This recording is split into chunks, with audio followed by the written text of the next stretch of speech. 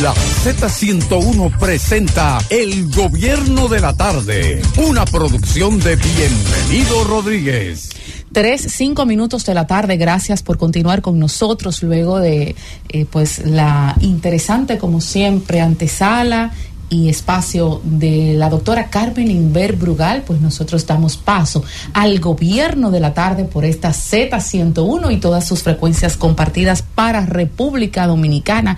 Donde quiera que hay un dominicano en este país, en nuestra nación, ahí está, por supuesto, la señal de la Z101 a través de la radio y bueno, por las vías alternas de digitales, esas vías que pueden traspasar las fronteras y pueden traspasar las ondas hercianas, como nuestros usuarios Z Digital a través de YouTube, también en Twitter y bueno, por Roku TV, streaming, esas plataformas que nos permiten la innovación de la tecnología y la magia de la internet, donde podemos contactarnos. La gente que vía YouTube se comunica con nosotros, los amigos Melvin, Manuel, personas que le envían saludos a Emelyn Valdera, a Diulca Pérez también nos han preguntado.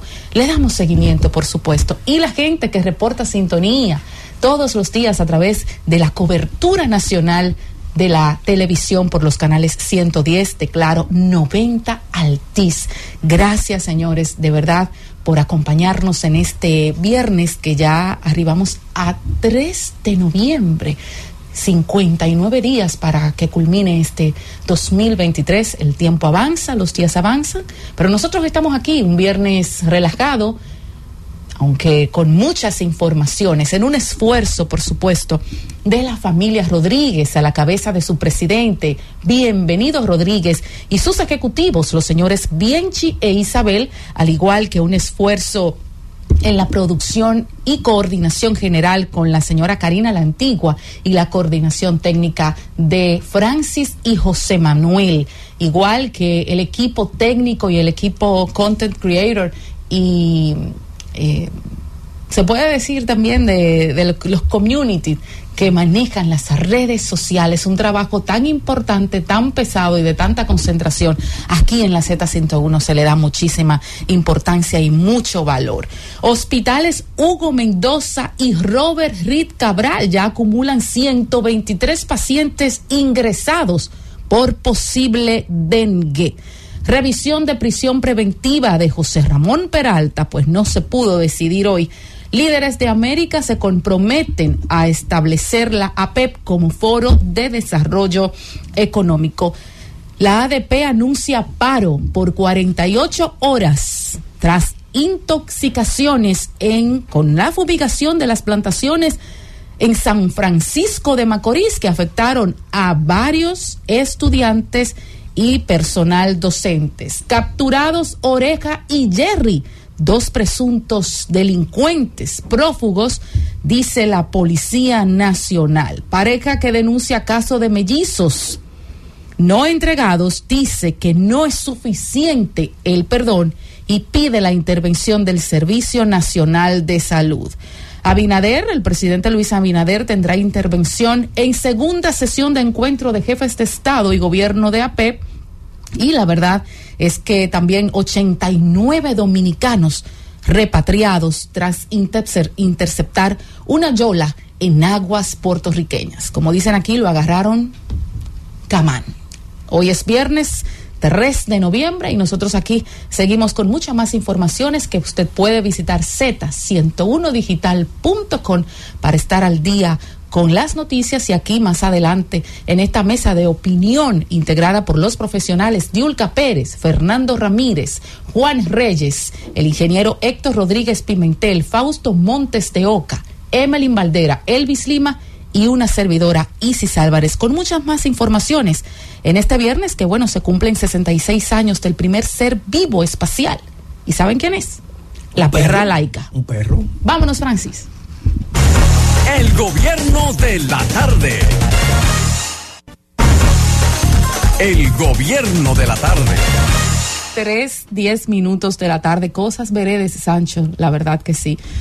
Lo que sucede siempre detrás de las cámaras y fuera del aire es tan interesante. Se debiera de hacer un programa paralelo. Por supuesto, yo sé que la gente también lo va a disfrutar y será de igual interesante que bueno, que los programas en vivo, compañeros, hoy, bueno, la prensa, tanto ayer y hoy, ha reseñado la existencia de 42 partidos y movimientos políticos, 35 partidos aproximadamente, 7 movimientos políticos que conforman la boleta electoral. El PRM cuenta con 16 partidos aliados, ya de manera oficial, se ufanan y bueno, y con orgullo anuncian ese refuerzo para una boleta o una inscripción de 8 millones de personas. Hay gente que dice que es mucho, que son muchos los partidos y consumen presupuesto. Mira, más que decir buenas tardes, compañeras. Más que decir que mucho, lo que pasa es, no son ni mucho ni poco. El tema es que el sistema de partido en la República Dominicana es un sistema de partido que carece en su gran mayoría de componentes ideológicos. Entonces, cuando tú analizas cuando tú analizas todos los partidos, todo termina en 2 o 3 propuestas. Y esos 3 partidos con los cuales terminan compitiendo, en la práctica tienen muy pocas diferencias. En la República Dominicana, en los años 60, 70 y 80, hubo un gran movimiento sindical de izquierda en la República Dominicana, pero eso producto de la Guerra Fría y de la política represiva de los gobiernos de los 12 años, encabezada por Joaquín Balaguer. Esos dirigentes fueron diezmados.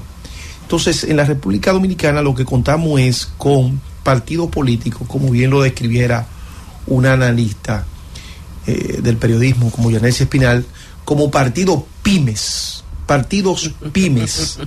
Entonces, ¿qué pasa? Si no existe una ley que permita que los partidos políticos que no logren obtener una representación adecuada, entonces esos partidos lo que hacen es que se reciclan, se van reciclando.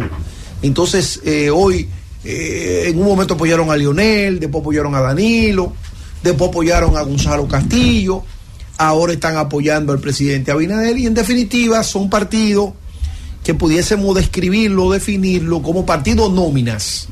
Donde está la nómina, ellos van hacia allá, no importa quién gane. Mañana gana el presidente Leonel Fernández, entonces ellos y se mudan. Sí. Entonces, ese es un sistema de partido que poco aporta a la democracia. ¿Por qué? Porque si nosotros vemos a los partidos políticos, no lo podemos ver simplemente como instituciones o como actores privados, no, son actores públicos, puesto que la Constitución de la República le da rango constitucional, pero además reciben fondos públicos. Entonces, ¿qué ha pasado en la República Dominicana? Que usted no tiene un partido que abrace el tema del medio ambiente.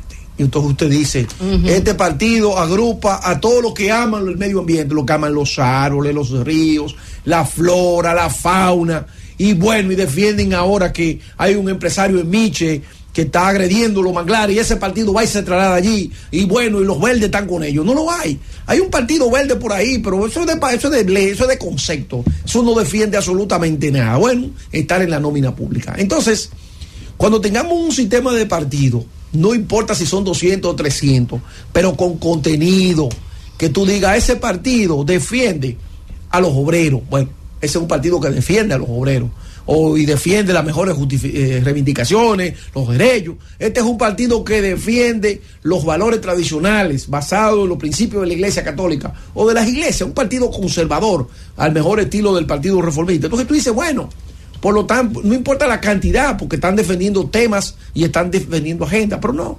La mayoría de esos partidos lo que defiende es cada 4 años ver dónde se insertan y de esa manera entonces seguir medrando en la nómina pública. Entonces, ese no es un sistema que para nada fortalece la democracia, porque los partidos políticos son la correa de transmisión con el poder. Entonces, si tenemos un sistema de partidos fuerte, robusto, también vamos a contar con instituciones fuertes y robustas.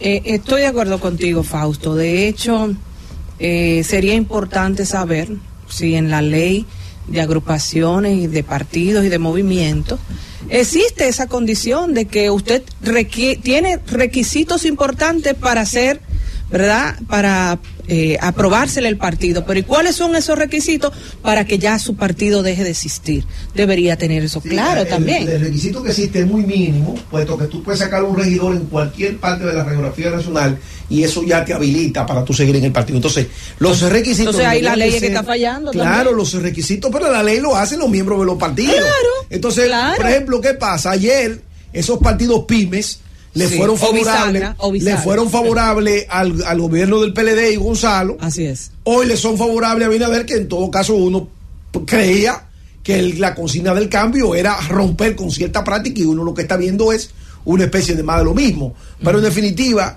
ese sistema de partido lo que hace es que obstaculiza que gente con verdadera vocación democrática puedan organizarse en una organización política para hacerle aporte al país. Porque, por ejemplo, tú tienes ahí Opción Democrática, un partido, vamos a decir, citadino de la capital, pero hay un grupo de profesionales brillantes que hacen planteamientos serios de crecimiento. Mira, el mismo partido Fuerza Nacional Progresista, que uno puede tener su diferencia, pero tienen una posición sobre el tema de la nacionalidad, sobre el tema de la frontera.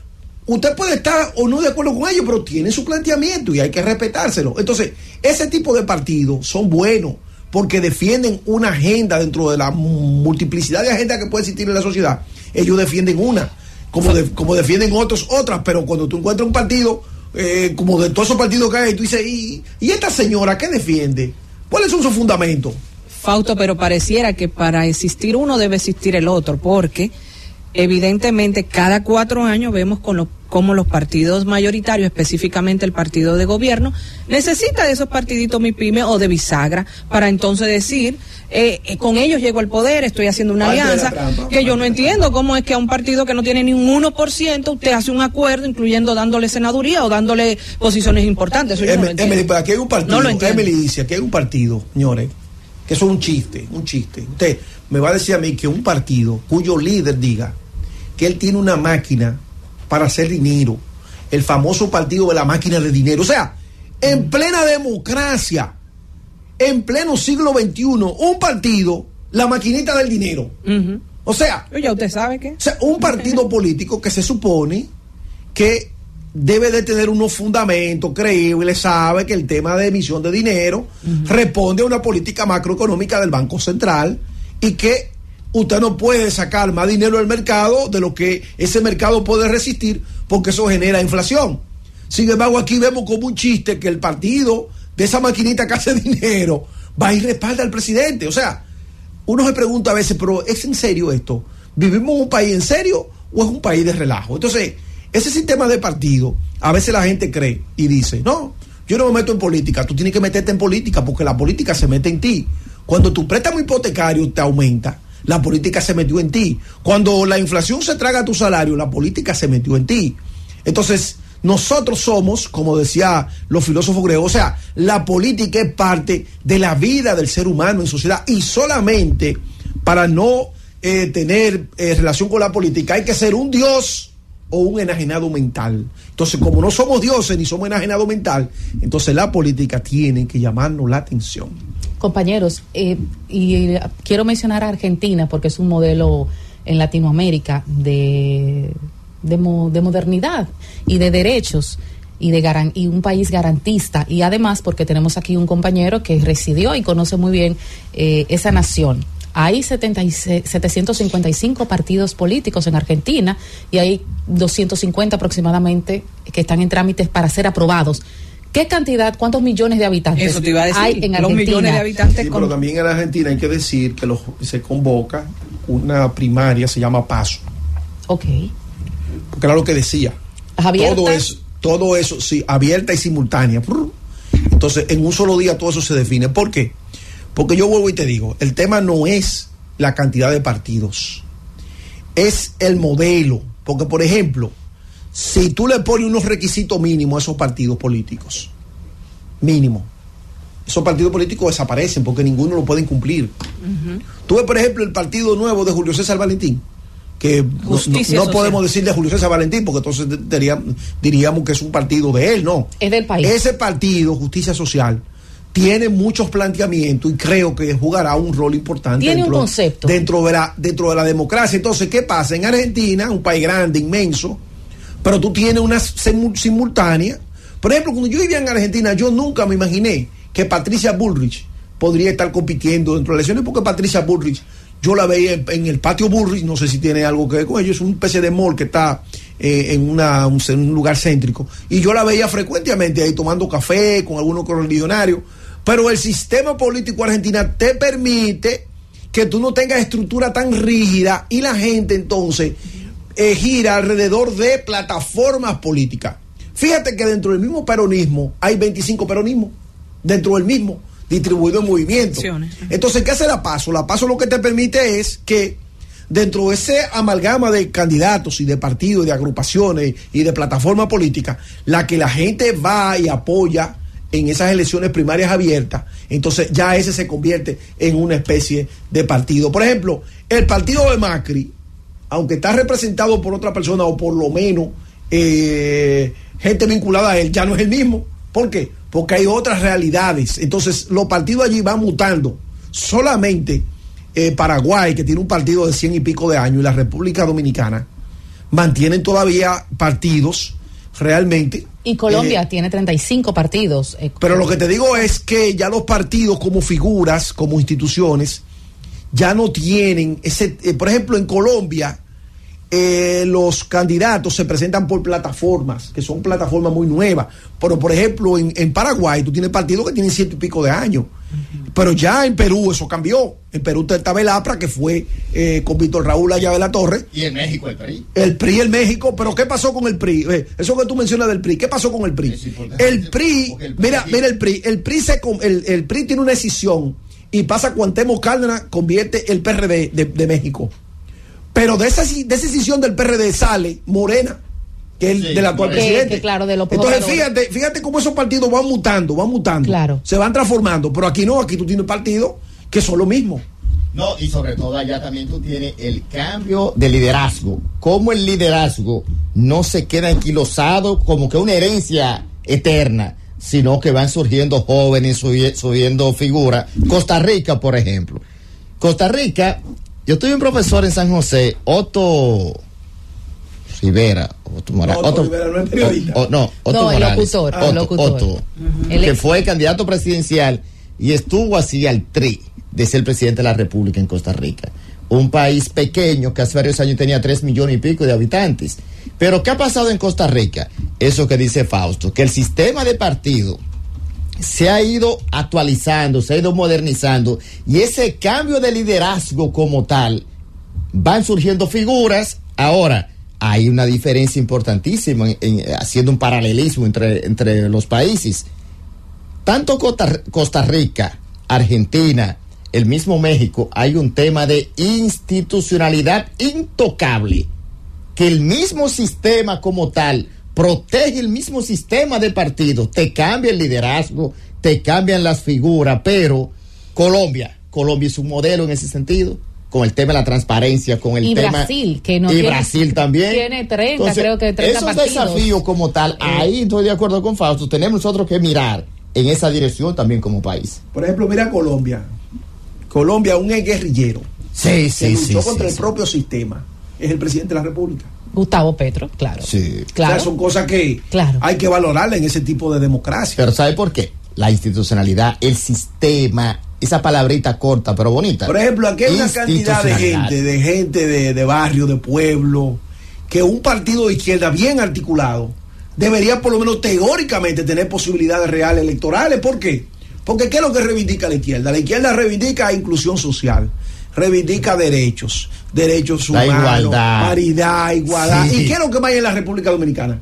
Todo lo que tú has mencionado. Pero todo. Pero hay un escenario para que un candidato de izquierda surja con todas esas agendas. Sin embargo, ¿qué pasa? Opción democrática, no. Es sí, pero lo que pasa es que tú tienes un sistema. No se rían. Tú tienes un sistema que realmente. No. Lo que pasa es que no es de izquierda. No hay que reírse. Derecha, no hay que reírse porque son personas que tienen una preparación. Ahora, lo que yo estoy diciendo es, más allá de partido, ¿qué es lo que nosotros tenemos en nuestra sociedad? Exclusión, marginalidad. Injusticia social. Marginalidad. Injusticia social. Desigualdad. Desigualdad. Claro. O sea, falta de derechos, de garantías. Sin embargo, todo eso no produce un partido de izquierda. Un liderazgo de izquierda no sale. ¿Por qué? Porque ustedes se ponen a observar todos los liderazgos políticos aquí en este país. Y todo con alguna diferencia. Sálvese. De matices. Todos tienen una agenda conservadora. Guillermo Moreno, cuando salió, que se veía que era una figura potable, que se veía una Alianza País, con esa posibilidad de mayor de exclusión, como filosofía partidaria, su ideología era el tema de la igualdad, de la participación, y se veía girando más como a la izquierda, se veía en el papel. Pero un hombre conservador totalmente. Pero 100% conservador. Entonces tú tienes una dicotomía. Entonces tú tienes una dicotomía entre lo que es la ideología del partido, el liderazgo propio que le encabeza, con la visión. Entonces hay un choque terrible. Porque es un conservador 100%, pero radical, tanto que es conservador. Pero cuando salió se veía que giraba un poco a la izquierda, como con esa esperanza de inclusión, de participación, de igualdad, de derechos, del tema de la pobreza también, que insisto que siempre más teoría que práctica el tema, la lucha, el combate contra la pobreza de los partidos de izquierda, porque tú te preguntas, ¿en cuántos años el tema de la izquierda se pensaba en su cabeza que ya para este siglo vamos a tener un partido de izquierda como opción de poder en la República Dominicana? Danilo Medina viene del Pacoreo. Hay muchas figuras que salieron de esa lucha reivindicativa. Por unos procesos que se van derechizando. Porque en la medida que tú vas ocupando posiciones de Estado, te vas vinculando con sectores económicos y sociales, entonces tus posiciones originarias terminan cediendo, ¿verdad? Lo que pasa es que la realidad es que el objetivo de cualquier político es alcanzar el poder al precio que sea, y por consiguiente nosotros no tenemos esa consistencia de liderazgo que te permita mantenerse firme como un roble y duro como un guayacán, porque finalmente la lucha de clase, esa división de clase, termina arrodillado a lo que es la visión de poder. ¿De qué te sirve luchar? Tengo 60 años, dirigente, y nunca ha ganado ni siquiera una regiduría. ¡Ay, padre! Entonces, Francis, ¿de qué te sirve? El gobierno de la tarde. El gobierno de la tarde. A las 3:35 de la tarde ya avanza este viernes 3 de noviembre que no habíamos dicho que el escogido ayer pues obtuvo victoria sobre... Por fin ganó. Ganó el escogido, por fin, le dimos chance.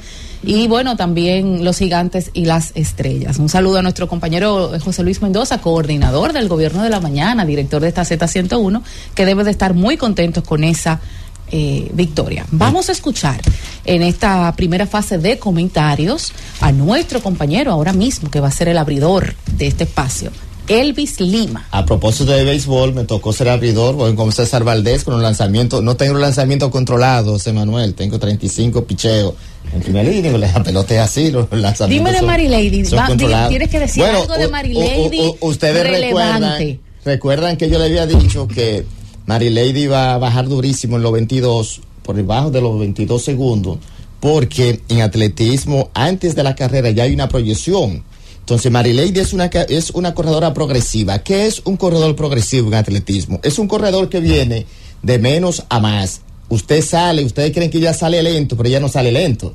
Ella sale con un plan de trabajo y ella, por su contextura física, su preparación y su capacidad, entonces en los últimos metros finales, faltando 20, 25 metros, entonces se ve una superhéroe, es porque es una corredora progresiva.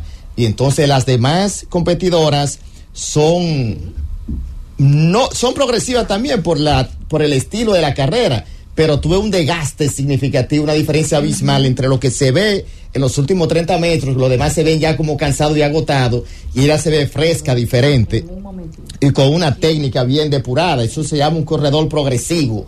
Ahora, ustedes me preguntarían, ¿y por qué los otros no salen así como ella? Salen más lento para tener entonces todo para el final. Eso no es posible. Esa sería la aspiración de cualquier corredor. Lo que pasa es que llega un tiempo que el cuerpo no te responde igual, y por consiguiente tu misma anatomía y tu mismo plan de carrera no te permite hacer eso. Es como en boxeo, que tú dices, ¿y por qué él noquea, gana por nocaut y el otro no? Bueno, por la capacidad, la fortaleza de los golpes y la pegada. No es lo mismo. Cualquier boxeador quisiera ganar en el primer round, ¡pam!, noqueado y se acabó la pelea. Pero no es así.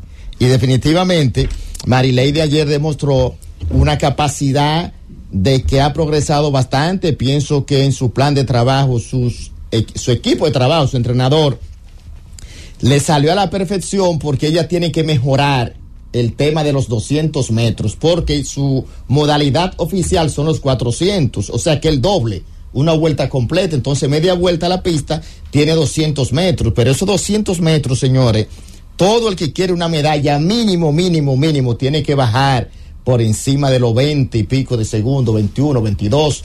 El que no está en esa media por ahí ni siquiera gana una medalla, porque los récords, los tiempos es lo que determina. Por eso, cuando ustedes ven, por ejemplo, que los carriles en atletismo son 8 carriles, ¿quiénes pasan a la final? Se hacen 3 semifinales, 3 en grupo de 8. Pasan los 2 primeros lugares de cada grupo, son 6, y entonces los 2 mejores tiempos de esos mismos grupos de carrera. Por eso a veces tuve una semifinal que queda en el 4º lugar y no pasa a la final, y uno que llegue en 5º entonces pasa a la final. Es porque hizo mejor tiempo. La posición de llegada después del tercero no te garantiza que tú vayas a la final, sino que tienes que esperar cuál de los 2 se llaman hit de los grupos hizo el mejor tiempo. Entonces se sacan los 6 corredores, 2 de cada grupo, que son 3, y los 2 mejores tiempos se completan los 8 para entonces ir a la final.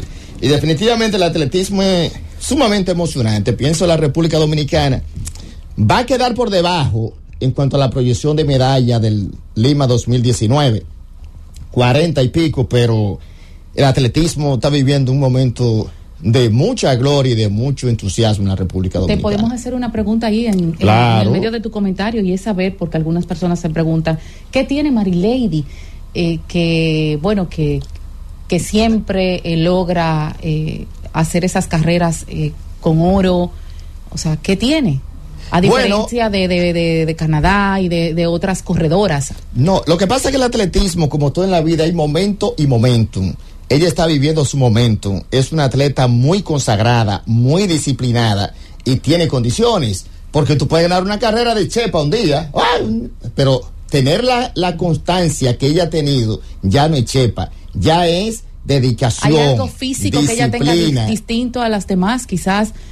O alguna técnica distinta. Lo que pasa es que el atletismo se perfecciona cada día más. Por eso digo que en el atletismo es como el mundo Malboro, donde nunca 2 días son iguales. No nos sorprendamos un día que entonces te encuentres con Marileidy en segundo, en tercer lugar, ¿y qué pasó? Perdió. No, en tema de sincronización, la parte mental, cómo influye en una carrera la preparación mental, además de la física, tiene que tener una serie de cualidades, y sobre todo la preparación. Señores, una preparación para un atleta de ese nivel de alto rendimiento, ya que de competencias internacionales, esa preparación física te puede durar de 1 a 2 años. Fíjense que ya va para París.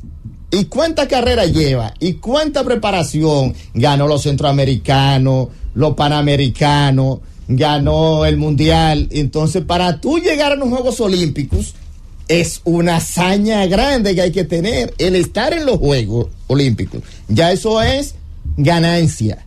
Usted puede quedar en el último lugar, pero ya usted fue en los Juegos Olímpicos. Dice Héctor Gómez, que nos acaba de hacer una llamada, está en sintonía con este gobierno de la tarde. Se sabe mucho. Magnífico cronista deportivo, que un dato para añadir, que Marileidy fue primero atleta de balonmano. Tú conocías ese dato, ¿verdad? Sí, y la reclutó el exministro de Deportes, Jaime David Fernández Mirabal. fue que la motivó para llevarla al atletismo. El atletismo es completo, señores. Tuvo ojo, ¿eh? El atletismo es completo.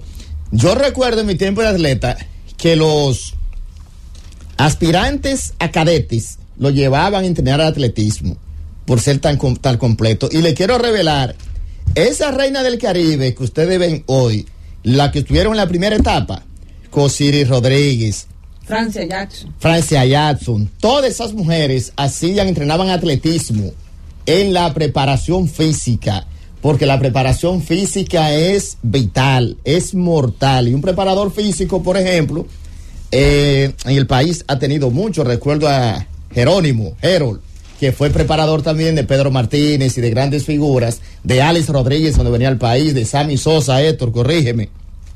Pero esa preparación física es fundamental en un atleta. Por eso es el tema de la disciplina. Señores, que hace un corredor de atletismo el 31 de diciembre, todo el mundo dándose unos traguitos y compartiendo en familia, y el 24 y el 25, míreme, si le toca una hora de entrenamiento el día 25 en la mañana, ese atleta no está resacado ni está tomando, se levanta igualito a hacer su preparación, una hora de entrenamiento el 31 de diciembre. Entonces, el día de Año Nuevo lo puede tener libre, pero si tiene una competencia el día 5, el día 6, mire, tenga la seguridad que la cabeza dice, no está en Navidad, puede compartir en familia, pero su carrera, su mentalidad, su enfoque mental en esos momentos es esa preparación y de hacer lo que tiene que hacer. Así es. Miren, hay un tema, yendo a mi tema más central. La República Dominicana, a raíz de la reunión de ayer que tuvo el presidente Luis Abinader con el presidente Joe Biden. Recuérdense que nosotros dimos la primicia del Twitter de Biden, donde hablaba de las relaciones, de que la República Dominicana está en un gran momento y que reconocía los avances que ha tenido el país. Hoy se realizó el primer foro de líderes de América y se comprometieron a establecer lo que ellos le llaman a establecer la Alianza para la Prosperidad Económica en las Américas, APEP, como un foro duradero de desarrollo económico de la región. En ese encuentro de líderes, además del presidente de Estados Unidos, estuvo el de Canadá y 10 países latinoamericanos, y estuvo el presidente Luis Abinader, que regresa esta tarde a la República Dominicana después de esa visita histórica a Washington, a la Casa Blanca. En este encuentro económico hay unos puntos que me parecen sumamente interesantes. ¿Qué se acordó en esa cumbre?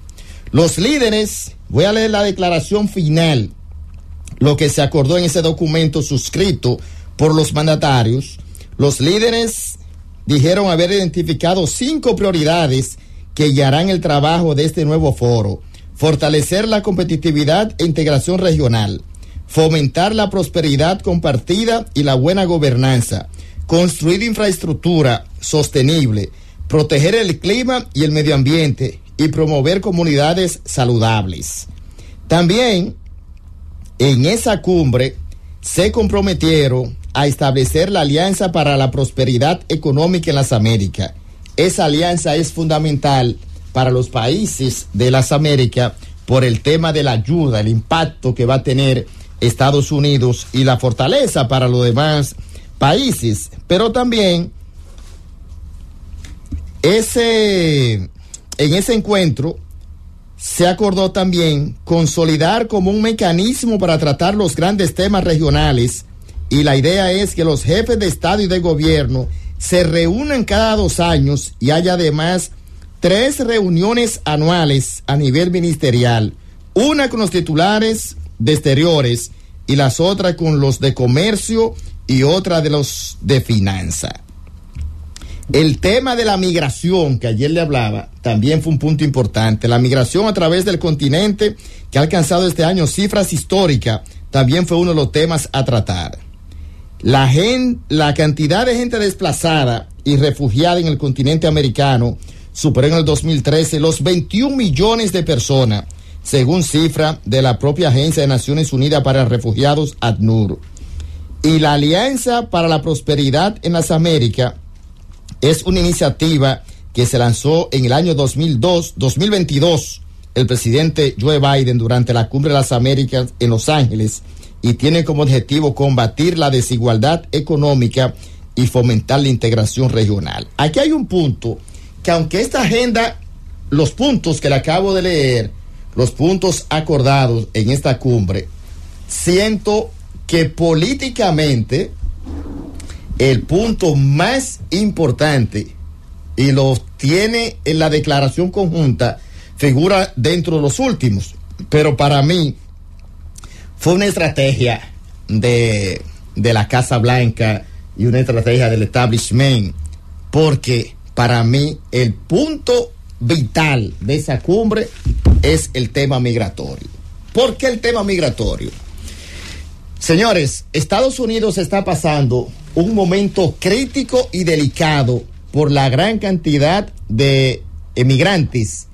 Desde que se iniciaron hace 2 años las famosas caravanas de inmigrantes con los países centroamericanos como amenaza para la región, y sobre todo Estados Unidos, que el propio alcalde Eric Adams, recuerden que el tema de los refugiados, los que tenían la facilidad, la gran cantidad de latinos, de migrantes, ha convertido a Estados Unidos en una nación que hoy no goza de su clima de tranquilidad y sobre todo de prosperidad, a pesar de que se ve un país fuerte, sólido desde el punto de vista económico, el crecimiento y demás. Hay una amenaza latente hoy en Estados Unidos, y es el tema de las migraciones. Y que en esta cumbre se haya traído como punto fundamental lo demás de medio ambiente, la prosperidad, crecimiento económico, eso es teoría, eso es formalismo, eso es diplomacia. Corríjame, profesor Fausto. La diplomacia bonita, elegante, mira que el medio ambiente, la buena forma, esa es la forma. Ahora, yo me quiero concentrar en el fondo, porque si hay un problema común, el común denominador al día de hoy entre los países de la región, el tema de medio ambiente, el cambio climático, eso es teoría. El elemento que tienen los países de la región hoy como desafío, el común denominador, es el tema migratorio.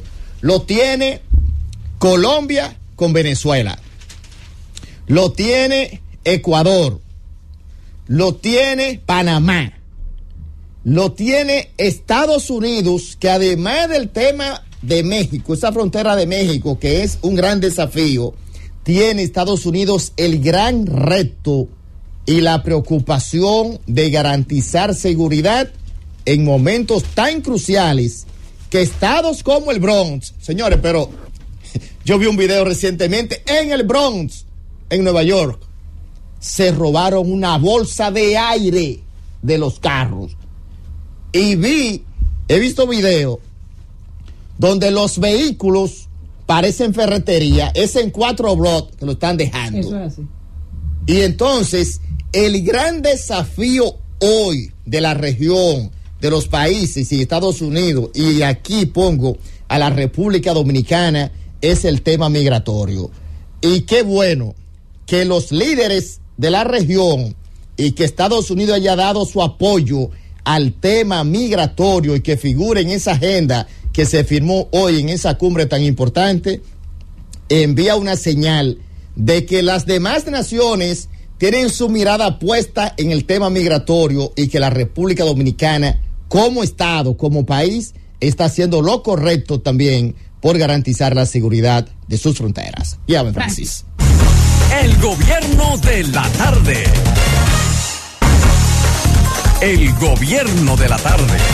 3:54 y bueno, desde el Ministerio de Salud Pública nos acaban de enviar esta información que es una primicia de la Z101, el gobierno de la tarde, y es que la Organización Mundial de la Salud, igual que la Panamericana de la Salud, han entregado y han galardonado, reconocido la labor contra la lucha a la malaria que hace nuestra nación a través del Ministerio de Salud Pública, y bueno, el estimado Carlos Suero hoy nos sirve y nos entrega este dato para que lo pongamos en nuestro portal z101digital.com, la información, la nota, y también compartirla con los oyentes. Hemos sido reconocidos por esos organismos internacionales como país galardonado dentro de 6 países contra la lucha a la malaria. Sería bueno y ojalá pudiéramos tener la intervención del ministro de Salud aquí en el Gobierno de la Tarde. Sería interesante y un gran aporte para los dominicanos que escuchan la Z101 tanto aquí como allá. Vamos a hablar con la gente, compañeros. Vamos a hablar con el pueblo, claro, Emily, que te encanta escuchar a la gente. Claro que sí. Y vamos a permitirle a la gente que se exprese a través de la emisora del pueblo. 809-732-0101. Y desde el exterior, usted que está en Puerto Rico, en Europa, Estados Unidos, llámenos, haga contacto con nosotros al 855-221-0101. Gobierno de la Tarde, adelante. Sí, buenas tardes, la Peque de Viena. Adelante, Peque. Sí, que ahí estaba viendo que el señor presidente se está interesando por la situación actual del Consejo Estatal de Azúcar y ya están buscando soluciones definitivas a esos problemas. Muy bien, dice Fausto Buenas que sí, tardes. que es cierto, que él está muy de acuerdo con su llamada. Gracias, Peque. Sí, ya no lo de hoy ya. Gobierno de la Tarde, ¿desde dónde nos llama? Mira, muchacho. Buenas Sí, tardes. Yo estuve viendo un video de Abel donde hablaba del amigo de ahí de la Z. Dios mío, pero por eso es que Abel se le va, porque Abel es malo agradecido, porque un hombre que se ha tirado todo en contra por defender a Abel, y mira lo que Abel le dice, debió llamarlo. Oye, Fernando. A Fernando, debió llamarlo y dile, no, Fernando, no me caliente, pero no hablar así en las redes, eso es lo que da pena, por eso que se le van. Gracias, un abrazo a nuestro compañero Fernando Ramírez. Gobierno de la Tarde, ¿desde dónde? Desde el Manguito, reportando la sintonía, el DJ. Tenía mucho tiempo que no. Bueno, Manguito, se le ha cortado. Se le cayó la llamada. Sí, díganos de nuevo. ¿Qué te decía? Siempre escucho su programa en la tarde, que bajo la coordinación tuya, excelente, porque de abajo acogió tu presa. Y buen programa, es verdad. Ay, llame más a menudo, por favor, y espero que le escuchen los directivos de aquí y todo el mundo. Sí, cuéntenos. Excelente programa, en verdad. Ya para finalizar, por otra parte, no sé en la tarde, que también me dejen ahí al que cierren a las 6 de la tarde, el economista, lo dejen ahí. Esteban Delgado, bye. Claro que sí.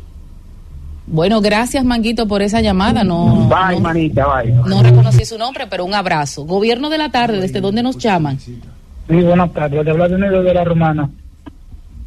Lo que quiero hacer es un llamado a todo el país y que se hagan eco de que tenemos lo que es el Hemocentro Nacional, que por favor que vayan a donar sangre, que donar sangre es salvar vidas. Y esta es una institución que apoya mucho a la gente de escasos recursos, lo puedo decir porque recibo el apoyo de ellos. Repita por favor el lugar donde hay que ir a donar sangre. El Hemocentro Nacional está en el hospital Ney Arias Lora. Sí. Es un moderno banco de sangre inaugurado en el 2019, donde usted puede ir ahí a donar sangre. Usted recibe el apoyo de la gente, ellos te dan un excelente trato y además es de verdad ayudar a muchas personas. Yo estuve andando por los hospitales públicos en el distrito de Santo Domingo y da mucha pena ver gente con su rostro atribulado por necesidad de una pinta de sangre, de una pinta de plaqueta, que su paciente, su familiar depende de eso y que nosotros podemos salvar vidas donando una pinta de sangre o una pinta de plaqueta. Y no cuesta nada, es totalmente gratis. Excelente llamada, ojalá que las llamadas sean todas por esa línea, porque ciertamente en República Dominicana no tenemos el hábito ni la conciencia de donar nada, y sobre todo sangre, y es tan importante. Así es, muy buena llamada. Gobierno de la Tarde, adelante. Sí, buenas tardes. José Ramírez, Pensilvania. Adelante, Pensilvania. Sí, yo quería hacerle un llamado a la que sirve en la Z, que le lleve un tececito a Fausto Monte de Oca de Valeriana, que lo noto bastante preocupado, para ver si se tranquiliza un poco. Pero mire, yo le veo muy tranquilo aquí. Él está muy relajado. Sí, pero yo lo oí bastante alterado por los partidos que están apoyando a Binader. Lo oí bastante preocupado. Que se tome su tececito de Valeriana, que la pela va. Muchas gracias, querido. Le tomaré su mensaje, su consejo. Muchas Gobierno gracias. de la tarde, ¿desde dónde nos llama? Buenas tardes, de Dani. Oye, pues yo los admiro a todos, Dios los bendiga. Hasta Fernando. No le... Hasta Fernando.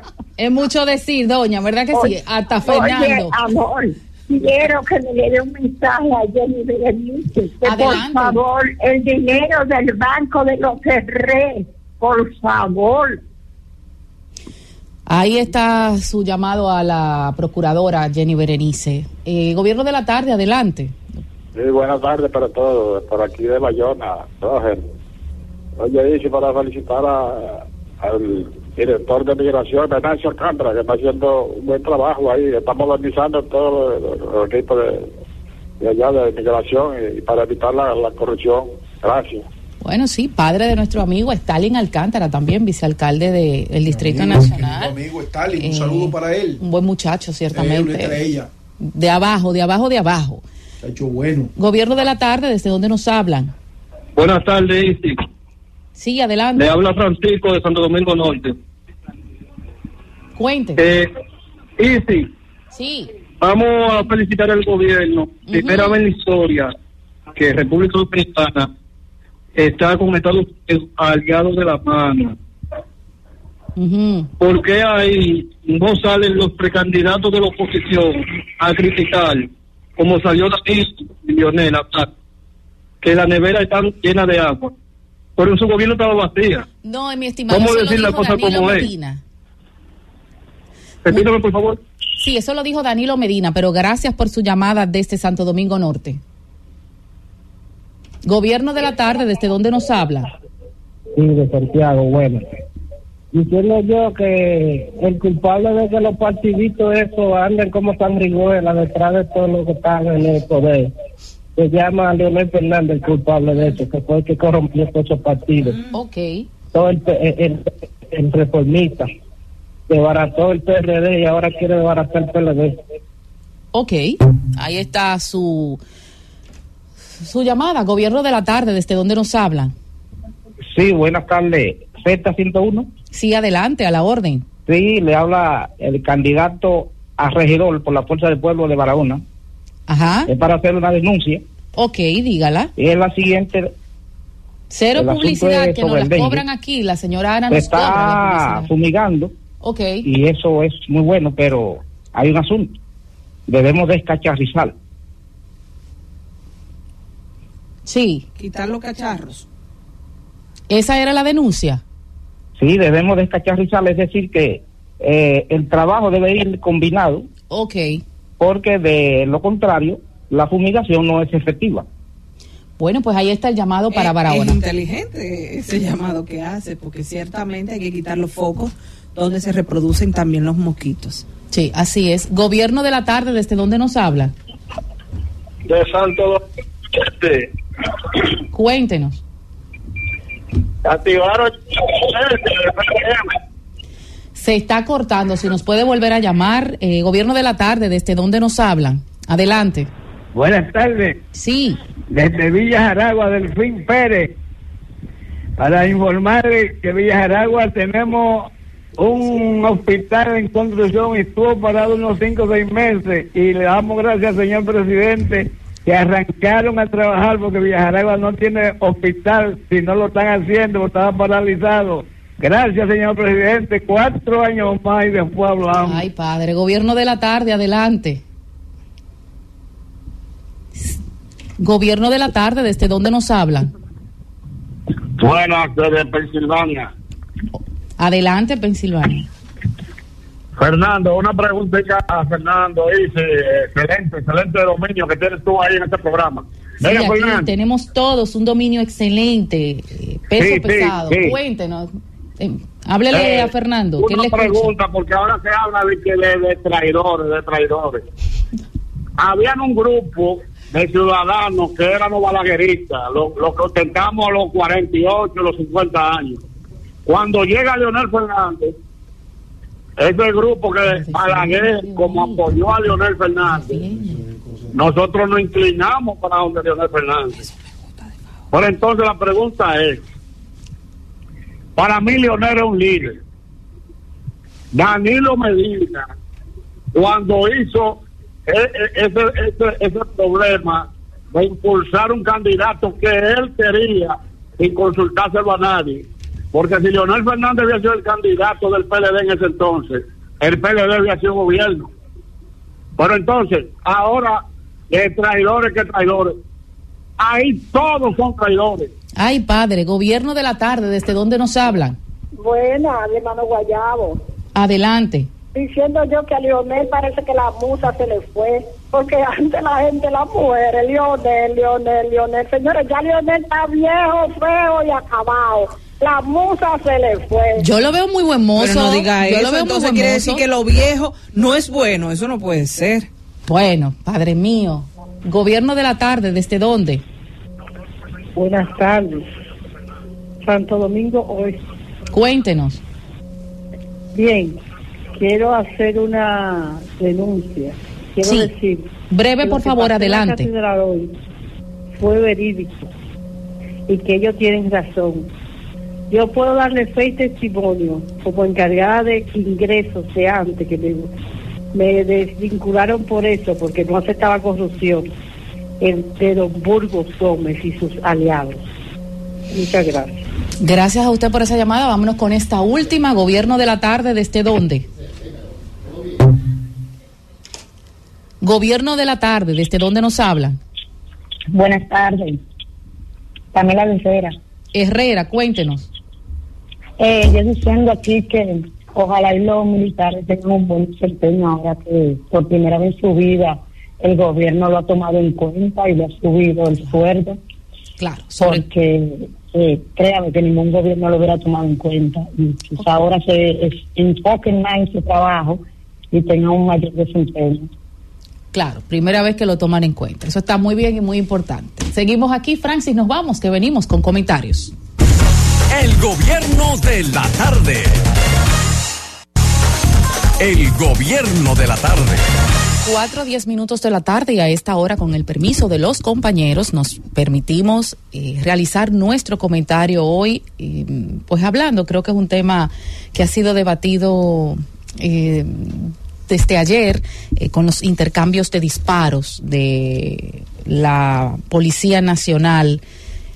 El presidente de la Comisión de los Derechos Humanos de la Cámara de Diputados, pues ha dicho que este año o en los últimos años los intercambios de disparos a través de entre Policía Nacional y delincuentes ascienden a unos 300 muertos por el dicho o lo que se dice intercambios de disparos. Sin embargo, la Policía Nacional ha dicho que en 48 días se han matado o han fallecido 11 individuos por intercambios de disparo. De manera oficial, ese es el dato que tenemos. Las últimas 48 horas, es decir, miércoles, jueves, las últimas 72, desde el martes, miércoles y jueves. En esos 3 días se reportaron 5 muertos por supuestos intercambios de disparos por parte de la policía. El caso más sonoro o el caso que ha conmocionado para algunos de forma legítima, positiva, para otros como una falta de institucionalidad y de derechos, es el caso de Nelfi de Jesús, de 22 años. Recordemos que aquí en la Z101, de hecho, en este programa, se dio la llamada en horas de la tarde cuando había un tiroteo en la Jacobo Magluta. No recuerdo el nombre del residencial. Nuestro amigo Iván, un oyente, Iván Jack, nos llamó y nos especificó de que en ese residencial se estaba llevando a cabo un tiroteo y que se desconocía la razón. Pues allí se había escondido un delincuente en la casa de sus padres y de su madre. Y bueno, la policía había llegado allí se entiende que para apresarlo, porque era buscado por varias acusaciones formales, y lo que resultó allí fue en un tiroteo que dio pie a heridas, a 2 agentes heridos, y bueno, a Neyfi de 22 años fallecidos.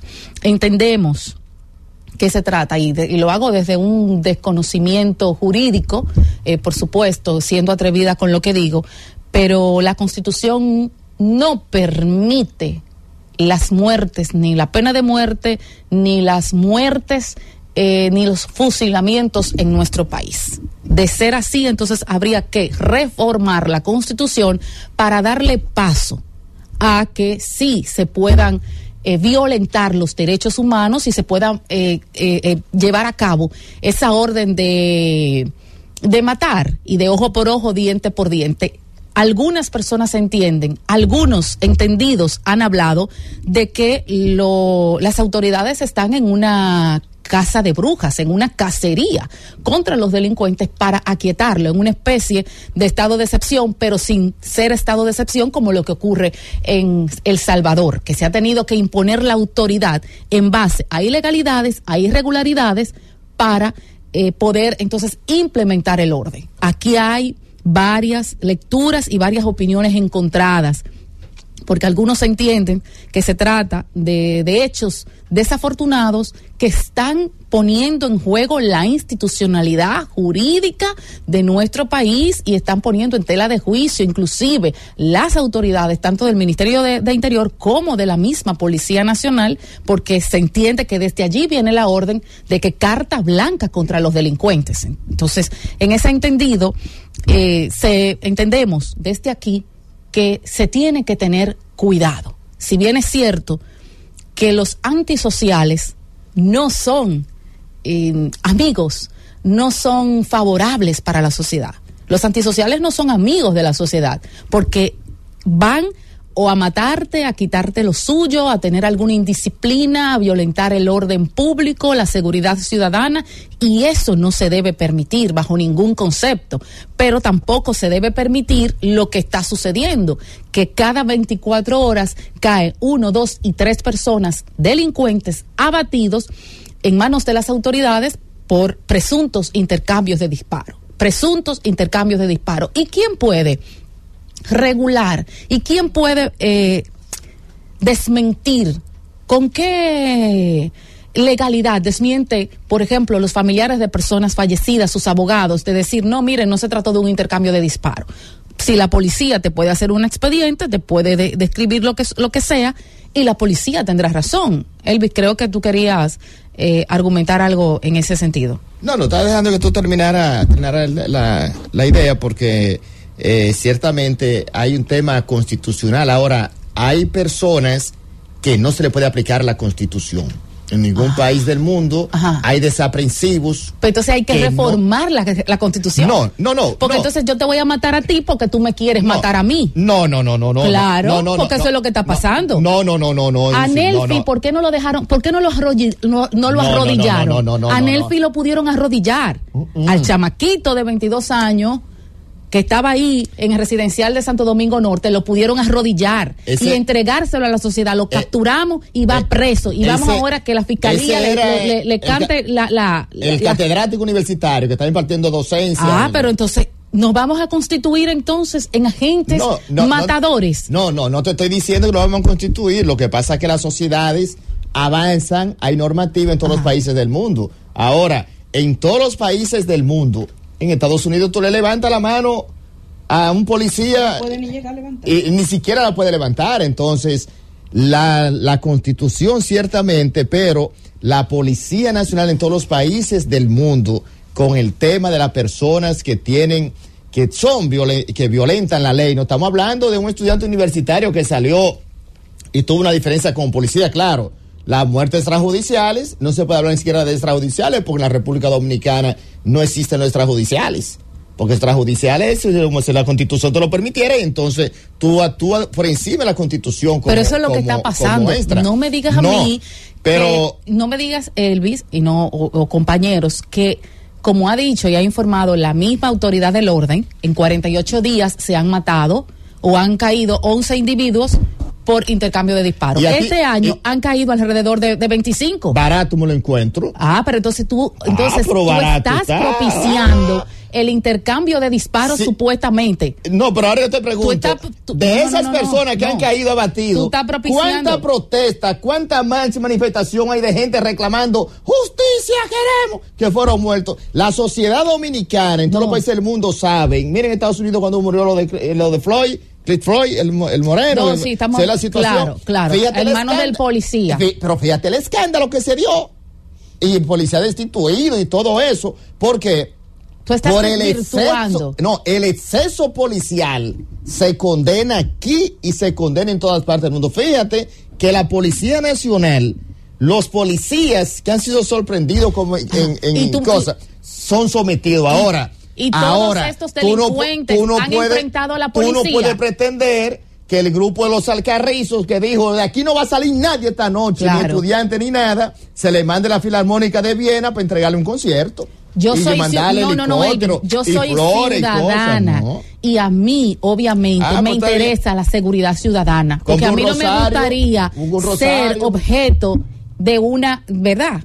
De que a mí me delincan, de que un delincuente o atente con mi vida, con la de mi familia, o que se lleve algo mío, que me robe, que me violente. Eso no. Pero tampoco nosotros podemos permitir. ¿Cuántas veces te has sido detenida? No. ¿Cuántas veces te has sido detenida? Es que estamos Emily, ¿cuántas veces has sido detenido? Claro, ¿tú has sido detenido por la policía? Preso, golpeado y cosas, ¿no? Nunca, gracias. Pero estamos convirtiendo en crimen ir detrás de los delincuentes, o vamos detrás de los delincuentes para apresarlo y entregárselo entonces a los fiscales, a la justicia, para que hagan su trabajo, o nos vamos a constituir todo en matadores de los delincuentes. Y eso me da derecho a mí a que cuando tengo un delincuente enfrente también le pueda dar y también le pueda dar para abajo, porque tengo derecho y carta blanca para hacerlo, y no me pueden juzgar. Lo que yo te digo porque entonces es un intercambio de disparos. Lo que yo te digo es que si tú te encuentras con un delincuente que va por ti con tu familia, un tipo con 4 o 5 fichas, yo te sugiero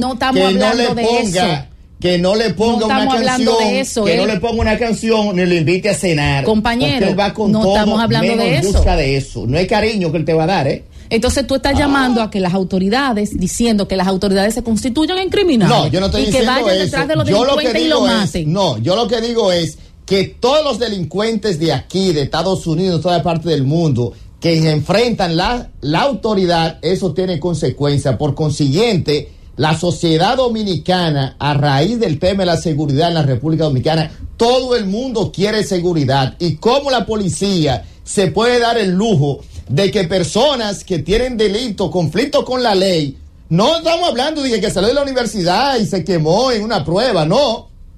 Personas con conflicto con la ley, con un historial amplio, enfrentan la autoridad y entonces la autoridad en toda parte del mundo tiene que actuar.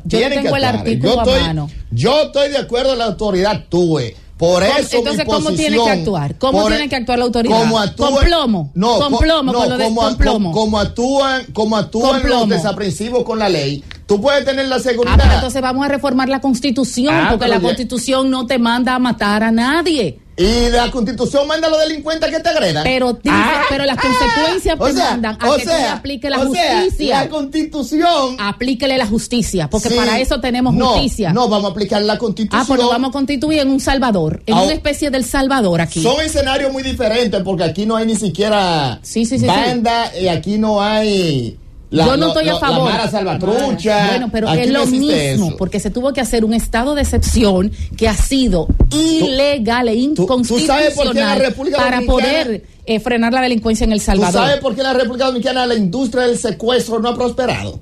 ¿Tú sabes por qué la industria del secuestro de los países de la región? ¿Usted no ve que en todos los países de la región, robito, atraco, qué sé yo qué, la industria del secuestro en la República Dominicana no se trata del PRM, de PLD, de reformista. Elvin, tú estás desvirtuando. La industria del yo voy a terminar el comentario. No prospera porque el que inventa con el secuestro en este país lo firman fiao, los metros, los yankees, cosas.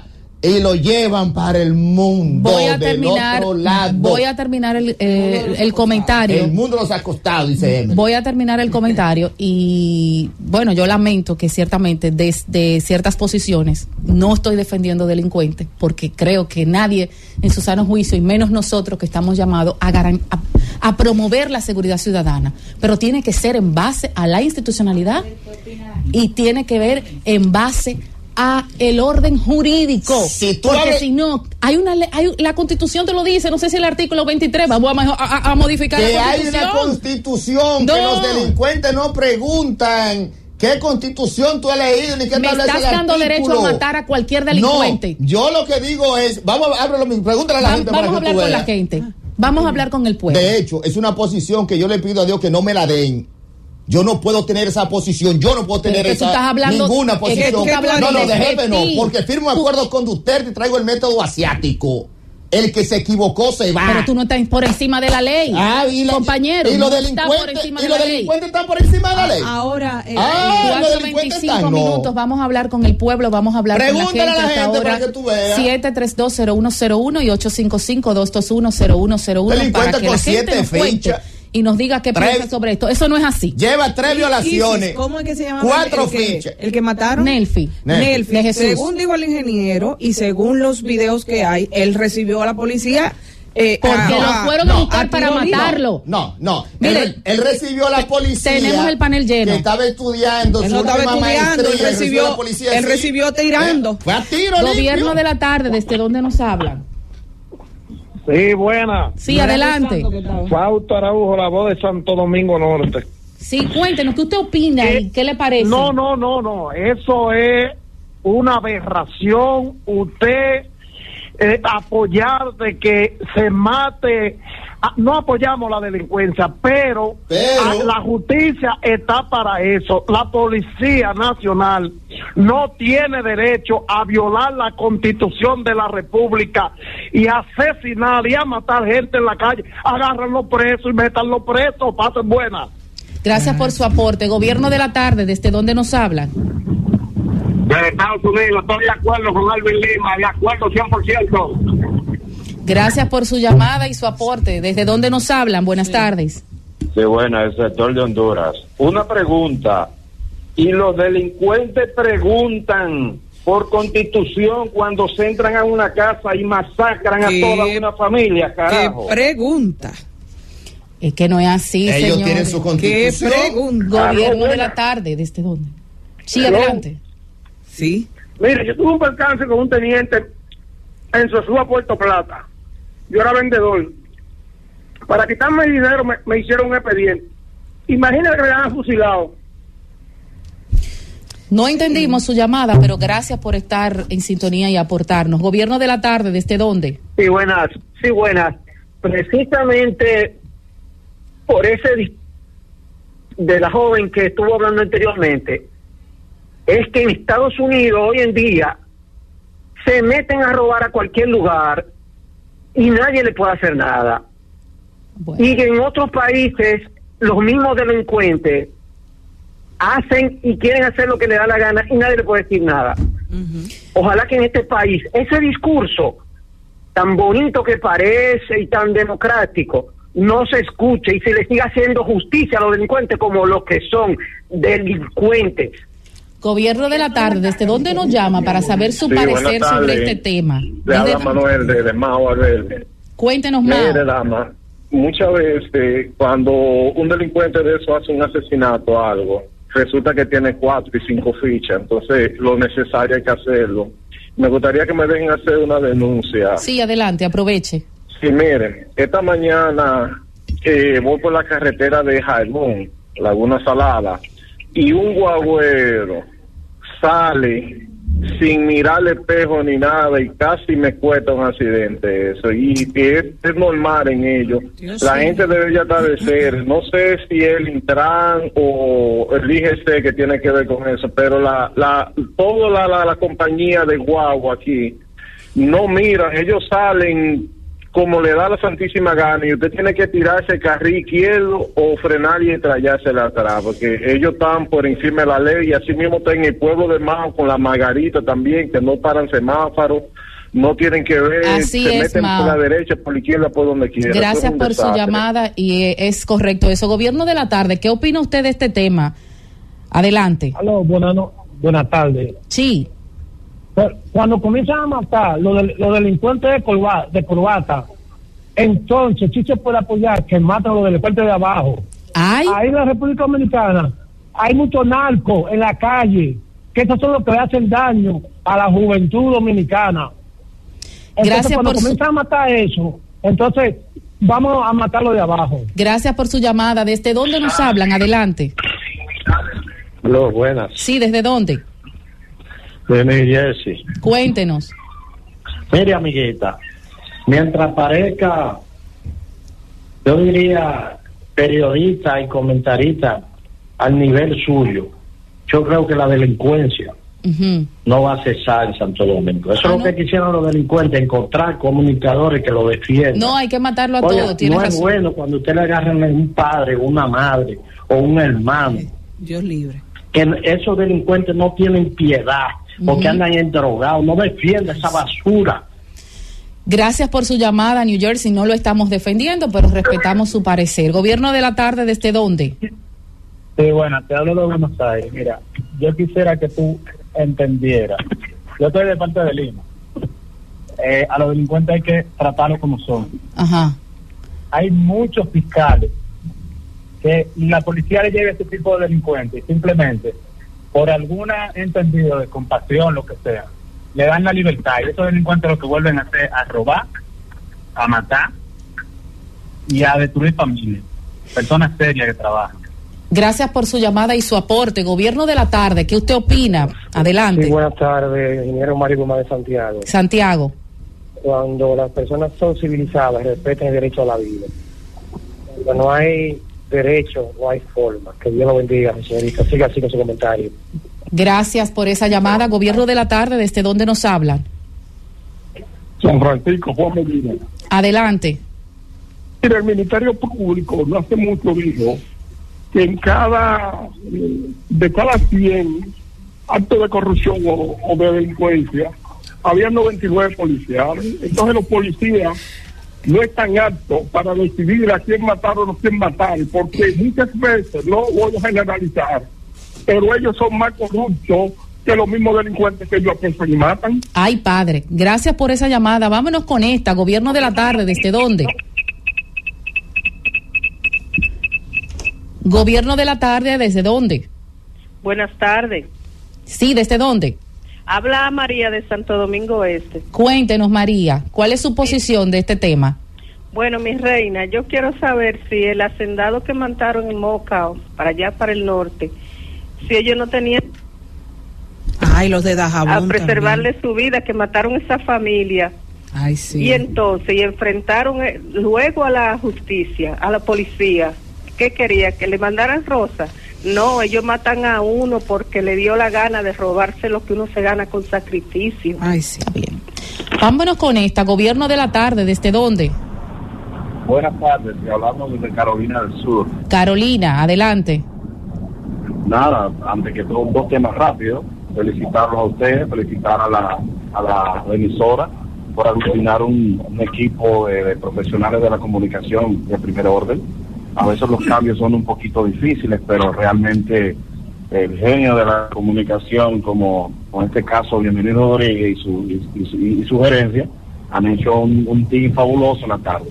Y segundo, muy amable, adelante. También mencionar que nuestro presidente tiene los bonos muy altos, parece, con el establishment americano.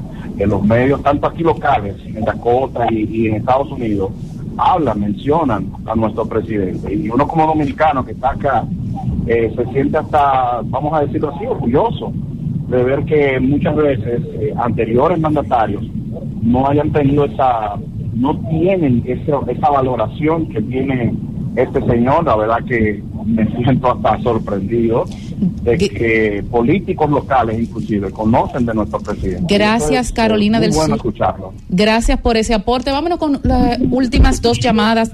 ¿Desde dónde nos hablan? ¿Cuál es su valoración de este tema? Muy buenas tardes, le habla Wayne Mira, yo soy un microempresario que tiene varios negocios en los barrios, ¿verdad? Y con tipo colmado, tú tratas con todo tipo de personas. Sí. Tú tratas con los policías, tratas con jóvenes que están lamentablemente en la delincuencia. Y yo lo que trato es emular, siempre decirle a ellos que siempre traten de buscar el camino de estudiar ese tipo de cosas. Sí. Eso es lo que pasó en residencial. Yo ese video se lo muestro y le digo, mira cómo estos muchachos, estos jóvenes son unos bravucones, diciendo que ellos se buscan tanto, tratando de meter a los otros jóvenes en esa área también. Y tú lo que haces, esos jóvenes que están como, porque si tú te juntas con personas de esa área, tú sabes que tú en algún momento va a tratar de hacer lo mismo, porque ellos hacen y no les pasa nada. Entonces tú le presentas esos videos para tratar de que ellos se concienticen. Pero ¿qué sucede? Lamentablemente, cuando esos muchachos están en ese escenario, mi querida, mira, es difícil que salgan de ahí. Gracias por su aporte y vámonos con esta última porque el panel ha estado lleno, la gente quiere expresarse sobre este tema, así que Gobierno de la Tarde, aproveche. ¿Desde dónde? Buenas tardes, Alberto de Santo Domingo Oeste. Iluminada, ¿tú has visto la película del Hombre Araña? Iluminada está en el Gobierno de la Mañana, mi estimado, pero cuéntenos. No, que tú ves que el delincuente sale y él lo deja vivo y después mata al tío. Ok. ¿Entiendes? Sí. Eso pasa con los delincuentes, pasa que aquí, hasta que no cambien el Código Procesal Penal, que un delincuente mata a uno y lo sueltan por cualquier cosa, y después sigue matando y tiene cinco fichas. Eso es lo que hay que hacer con otros delincuentes, aplicarle la ley. Gracias, sí, habría que cambiar el Código Penal y yo creo que para eso también se añade aquí nuestro compañero del Gobierno de la Mañana, a las 5 de la mañana está aquí, nuestro compañero Héctor Vázquez, que antes de irnos a la pausa, pues también, ¿qué usted piensa? ¿Hay que darle para abajo a los delincuentes? Saludos a todos los que nos sintonizan a través de este Gobierno de la Tarde. Gracias a ustedes por recibirnos de nuevo aquí en la casa. Sí. Bueno, Isis, déjame decirte algo. Mira, lo ocurrido en estos días, cuando tuvimos este tema de la balacera, déjenme decirle que eso pasó justamente al cruzar la pared de mi casa. O sea, yo vivo del lado atrás de donde pasó esto. Bienaventuranzas y Juan Rafael, que es el residencial donde yo vivo, nos divide una pared y fue en el parqueo de atrás. Entonces, yo veo que hay muchos que han emitido las opiniones y han dicho, no, pero la policía entró a ejecutar. No, la policía no entró a ejecutarlos, como tampoco ejecutó los otros 4 que estaban esposados abajo en la camioneta. Entonces, hay que tener conocimiento de causa para emitir opiniones y decir que la policía es mala. No, la policía ejecutó y trabajó como debió trabajar. Hay policías que salieron heridos. ¿Alguien lo ha mencionado eso? No, nadie lo ha mencionado, ¿verdad, Emily? Nadie lo ha mencionado. Entonces, quiere decir, señores, que para nosotros poder hacer una opinión hay que hacer lo mismo que nosotros vimos. Vimos a una policía que llegó a un sitio donde no eran flores que le estaban tirando. O sea, ese muchacho tiró disparos hasta que se le agotaron los cargadores. El presidente y lamentablemente, de la Comisión de Derechos Humanos de la Cámara de Diputados sí, dice claro, que van 300 en un año. No, hombre, la Comisión de los Derechos Humanos solamente aparece aquí cada vez que se ejecuta un delincuente. Cada vez que un delincuente cae abatido, aparece la Comisión de los Derechos Humanos. Ahora, cuando ha caído un policía o cuando cae un ciudadano en la calle, cuando cae, ¿y cuántos ciudadanos han caído en esos mismos 45 días? ¿Hemos escuchado algún pronunciamiento? Delincuente, no lo estamos defendiendo. Pero es lo que te estoy diciendo. Entonces tenemos que ver las cosas en igualdad de condiciones. Yo les tengo su cariño y afecto a los derechos humanos. Ahora, ellos deben hacer marcha y protesta y salir, encuerarse, desnudarse y definitivamente de que cuantas veces maten un policía. Mira, cada vez que un policía, cada vez que un ciudadano cae, nosotros esperamos que haya, cada vez que un ciudadano cae, nosotros esperamos que haya un pronunciamiento de alguien de los derechos humanos y no lo escuchamos. No. De igual forma, tú no escuchas a nadie cuando un policía cae abatido, porque, por ejemplo, vamos a ver, un día antes de que cayera este muchacho ahí, cosa que nosotros vimos personalmente, porque toda la policía estaba ahí. ¿Qué pasó? Hay un teniente de la Fuerza Aérea que cayó abatido porque los delincuentes lo mataron para robarle el arma de fuego. Entonces, ¿quién se ha pronunciado sobre eso? Nadie. ¿Tú entiendes lo que es? Entonces, lamentablemente, yo no escucho esa parte de los derechos humanos, ni podemos tampoco sentir que, la policía, aquí no podemos cuestionar a la policía. La policía está haciendo lo mejor que puede. Carta blanca. Pero no es carta blanca. Es carta blanca. Pues entonces está bien. Vamos a ver, como dijo Elvis Lima, entonces, si la Constitución de nosotros está ahí para defender solamente a esos jóvenes ellos tienen su constitución. que estaban estudiando, que estaban ahí, tienen su constitución. Aparte. ¿Qué va a pasar con los demás? Si yo mato a un delincuente, yo te aseguro que la voy a tener fea. Y cuando ellos matan a un policía, ¿qué pasa? Porque la Constitución me dice que yo no puedo matar a nadie. Exacto, entonces, eso se entiende. Pero entonces, ¿qué hacemos con nosotros? No tienes que matar a nadie. Pero ahí está la justicia. No, tú no ellos arrodillaron a Nelfi y lo entregaron a la justicia. ¿Y cómo lo van a arrodillar? ¿Y qué pasó con los policías que estaban heridos? Pero él no dio tiempo. Si él lo recibió, claro que él lo recibió a tiro la policía. Y por eso tú tienes que también. Mira, él estaba desarmado en ese momento. Desarmado. Desarmado no es. Cuando entró la policía al baño. baño. Y si se le acabó tirando. Se le acabó tirando. Y si a él no se le acabaron, de que se acabó. Mire, me rendí con las manos arriba. Eso no fue así. Que en el bajo mundo tú andas con un solo. ¿Cuántos teléfonos tienes? Uno. Los delincuentes porque no puedo tener dos, tres, tú ves. Búscame otro para que tú veas que tengo tres. Escúchame, mi amor. ¿Tú quieres que te enseñe? Para que tú veas que tengo tres. Yo te digo. Porque no puedo tener otro, por eso ando con uno chueco. Por eso. Pero escúchame, escúchame, mi amor. Mi amor, oye, escúchame. Yo te digo que mientras tú te levantas a las 6 de la mañana a trabajar como tú trabajas, tienes un solo teléfono tú tienes. Los delincuentes andan con 5 y 6 armas de fuego. Eso que tú dices. Que no tenía su arma cargada.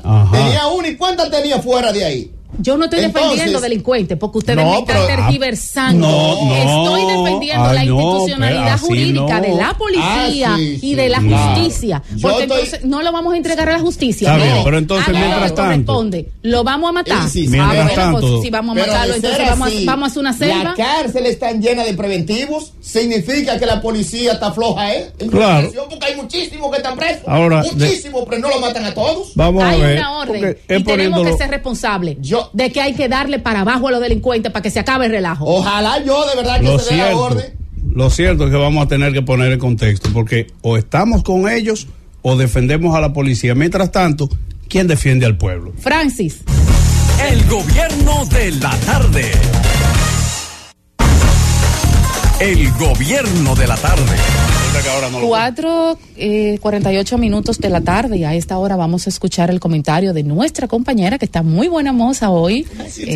Claro que elegante, sí. Muy elegante, muy lucida. La siempre elegante Emelyn Valdera. Ustedes no son Gracias, Isis. Saludar a los compañeros en la mesa y a Héctor, que siempre es bienvenido en esta familia, ¿verdad? Y aquí en el gobierno de la tarde. Saludar a Josema, a Francis, a Karina, siempre hay oportuna. Ayudando y auxiliando en términos de coordinación, y evidentemente a los ejecutivos de esta emisora, don Bienvenido, a Bienchi, a doña Isabel, que están comprometidos con llevar información a cada punto, cada rinconcito de este país a través de la Z y todas sus plataformas digitales. Este viernes 3 de noviembre, va avanzando ya noviembre, y hoy un viernes que no parece viernes porque cuántas informaciones, cuántas situaciones, y aquí se ha evidenciado eso. Isis ha encendido el tablero, ¿verdad? Con todo este tema, y ciertamente un tema delicadísimo, un tema que hay que mirar con mucha lupa y con mucha pinza, porque como establecía nuestro compañero Héctor, nadie quiere que pues la cruz llegue a su casa, y mucho menos de delincuentes. Y yo me pregunto, las familias afectadas, tanto en Dajabón, cuando esa turba también de esa banda de delincuentes barrió con una familia prácticamente, con la otra familia en otro de esos poblados que también barrió con ellos y todos fueron asesinados. Los derechos humanos salieron en ese momento. Yo no los escuché, yo no sé ustedes, pero yo no los escuché. Y es lamentable lo que está pasando, pero ciertamente a veces se requieren mano fuerte, mano dura, y sobre todo para poder contrarrestar esta ola de delincuencia que también nos ataca. Hay un tema que hemos hablado aquí en algunos momentos, pero que para mí tiene un compromiso grande, puesto que he tratado de, en cada etapa de mi vida, defender el papel y la posición de la mujer. Este gobierno llegó al poder bajo una palabra que todo el mundo reconoce y todo el mundo tiene claro: el cambio. Cuando hablamos de cambio, hablamos de hacer una cosa diferente a como se había hecho, ¿verdad? Y se había establecido. Hay áreas de nuestro país que evidentemente requieren cambios sustanciales y que ellos pues deberán trabajar en pos de eso. Algunas necesitan pues ya de reformas importantes de leyes a través del Congreso y todo lo demás. Y otras, de alguna manera, pudieran intervenirse de una forma mucho más directa. Y hablo específicamente del tema de la escogencia de los jueces del Tribunal Constitucional. ¿Y por qué hablo de cambio? ¿Y por qué hablo también de la posibilidad que tiene este gobierno de hacerlo diferente en este proceso de escogencia de 5 jueces que deberán ser sustituidos en esta alta corte? A finales de diciembre ya debe darse el cambio, porque si hacemos un repaso a la situación, hemos visto, y aquí lo he dicho también, el tema de la paridad en la política, un tema con el que se ha tenido muchas confrontaciones, diálogos, se han reunido a los líderes políticos y hasta el momento no se ha podido hacer nada.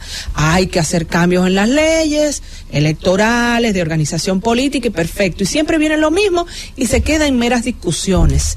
Porque como he dicho anteriormente, los dirigentes o los líderes políticos son hombres. Pero en este caso, en el que el Tribunal Constitucional, específicamente estos 5 jueces, pues dependen del Consejo Nacional de la Magistratura que preside el presidente de la República, en este caso Luis Abinader, se permite el hecho de que tome en cuenta el caso de la paridad de género. Son 13 los jueces que componen el Tribunal Constitucional, que juega un papel importantísimo en el desarrollo de la democracia, ¿verdad? Y en el cumplimiento de nuestra Carta Magna. Y resulta que en este momento, específicamente en este momento, de los 13 jueces, solo hay 3 mujeres. Alba Luisa Marcos, María del Carmen Santana de Cabrera y está Eunicis Vázquez Acosta. Si usted se toma la delicadeza o unos minutos de ver y entrar a la página del Tribunal Constitucional, ahí está el currículum o la hoja de vida de cada uno de estos jueces, pero yo quise centrarme en los de ellas 3, y evidentemente son mujeres que tienen una impronta importante en el Poder Judicial, en el desarrollo del ejercicio profesional en el Poder Judicial. Han sido jueces de paz, han hecho maestrías importantes, se han preparado en términos académicos, pero también en términos del terreno. Mujeres que no están ahí porque son bonitas, amén de que sean bonitas. Mujeres que no están ahí porque son amigas de, o porque pertenecen a un partido, o son militantes de un partido, o que representan cierta corriente política. No. De hecho, conozco un poco más a Eunicis Vázquez por encima de Alba Luisa y de María del Carmen, y si usted ve la hoja de servicio y de trabajo de Eunicis, es encomiable. Una mujer que ha pasado todos los procesos y pasos para llegar entonces a esta alta corte, y tiene la particularidad que además de eso ha roto barreras, ha sido la única mujer embajadora en la Santa Sede, Eunicis, y ha combinado a la perfección el hecho de el trabajo social desde la fe, porque es una mujer comprometida, cristiana, católica, y también su trabajo profesional, que es una cosa que a veces uno no entendería, porque impartir justicia, ¿verdad?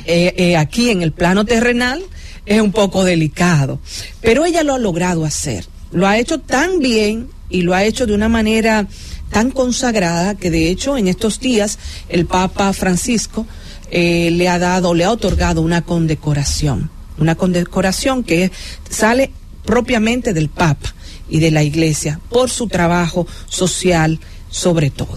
Entonces usted ve la hoja de servicio, de trabajo, la impronta de esta mujer y tú dices, wow, qué bien, me siento representada en ellas. Pero de 13 miembros del Tribunal Constitucional, solo tenemos 3 mujeres.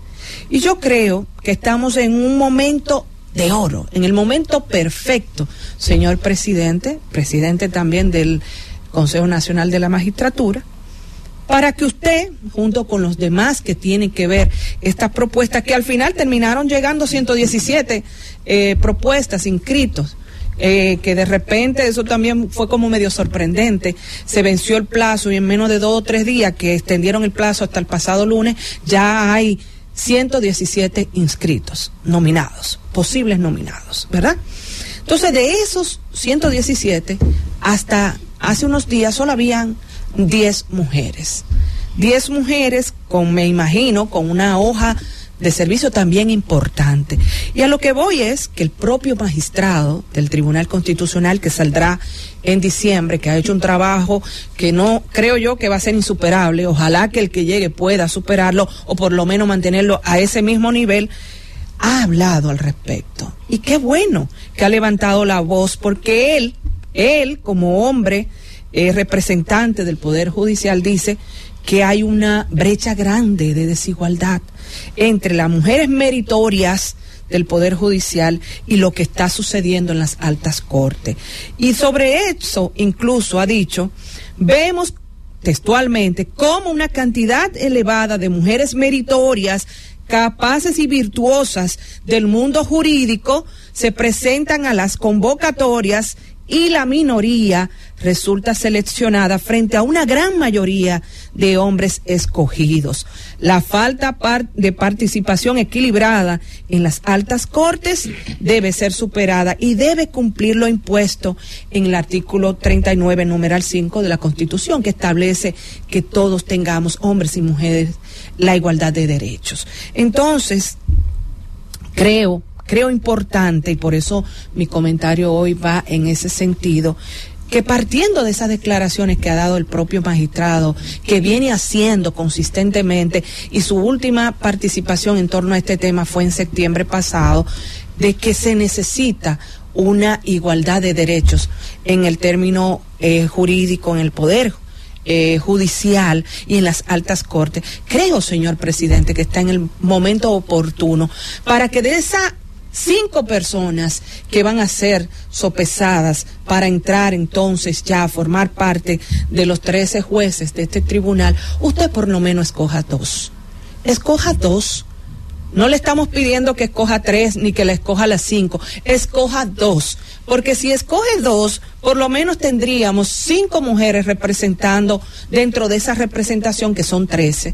O sea que ya más o menos vamos trabajando en el tema de la paridad y de la igualdad de derechos. Pero además, no le estoy pidiendo algo que no nos merezcamos las mujeres, sobre todo las mujeres en las políticas y las mujeres que se han descarrado trabajando en el Poder Judicial y que han tenido que pasar mucho, escuchando el testimonio de una Eunices Vázquez decir que ha sido incluso injuriada y todo lo que ha tenido que pasar para llegar ahí al Tribunal Constitucional, que dicho sea de paso ha dicho que ya después de ahí no aspirará a más nada. Entonces, creo que las mujeres no merecemos ese espacio, señor presidente, que hemos trabajado para la paridad y sobre todo en el Poder Judicial, y que no es algo que nos lo han cedido, que nos lo han regalado, sino que hemos trabajado y fuerte. Francis. El gobierno de la tarde. El gobierno de la tarde. 4 minutos de la tarde, y antes de pasar con el comentario que le corresponde en esta hora a nuestro compañero profesor Fausto Montes de Oca, tenemos una información importante. Mire, hace una hora aproximadamente, señor, el presidente de Colombia, Gustavo Petro, acaba de colgar un tuit donde insta al presidente Joe Biden a tomar medidas para poner fin a la masacre de civiles en la Franja de Gaza.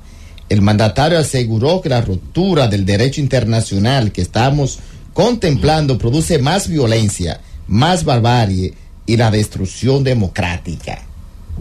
Pocas horas del pacto de la cumbre que acaba de finalizar, donde tuvo el presidente Luis Abinader y varios presidentes, ese tuit del presidente de Colombia, pienso que va a dejar mucho debates de este lado del mundo.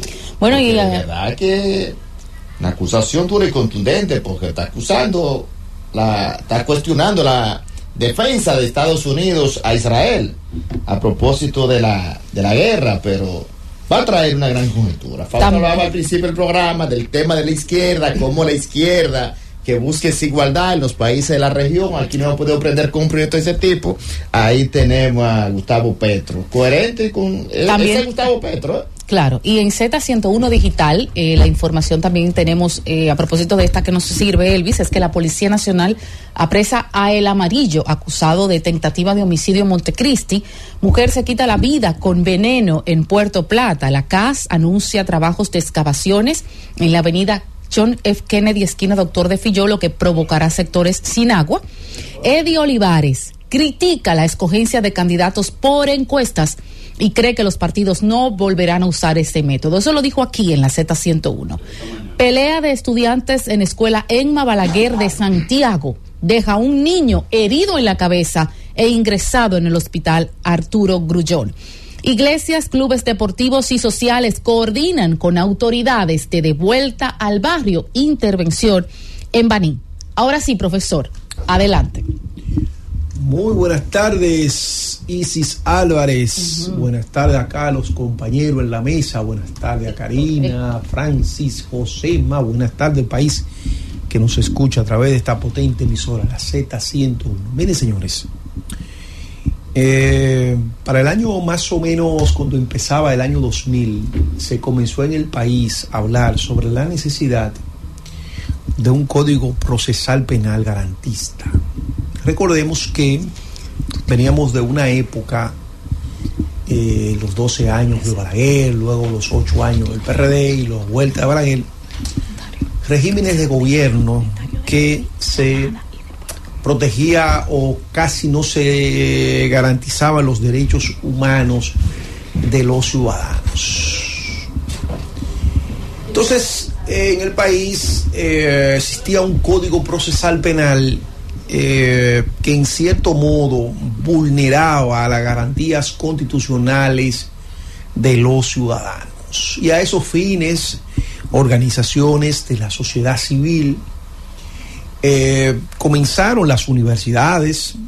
En ese sentido, la Universidad Autónoma de Santo Domingo jugó un rol muy importante, académicos y bueno, personalidades de la vida social levantaron su voz por la exigencia de un código que fuera garantista de los derechos fundamentales. Cuando nosotros abogamos por garantías, muchas veces se piensa que se está abogando por la garantía o por la protección de los delincuentes.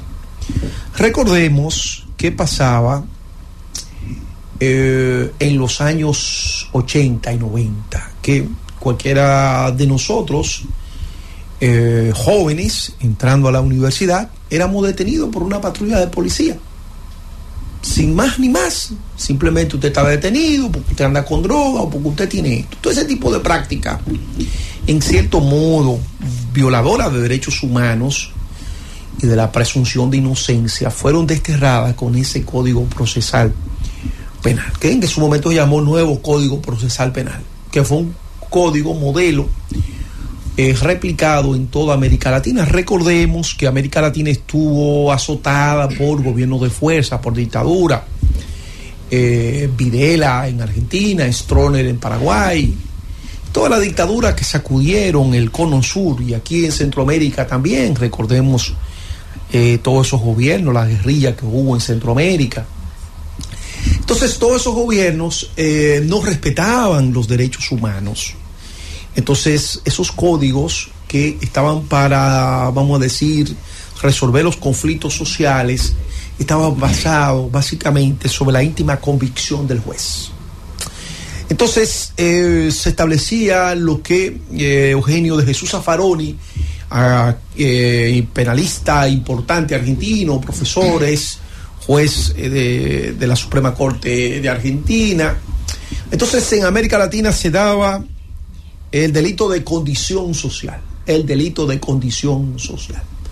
Por eso las cárceles estaban repletas de gente pobre, por la condición social. Entonces veíamos que la cárcel siempre estaba repleta de lo mismo, el del barrio, el de algunos perfiles era el que el sistema carcelario atrapaba.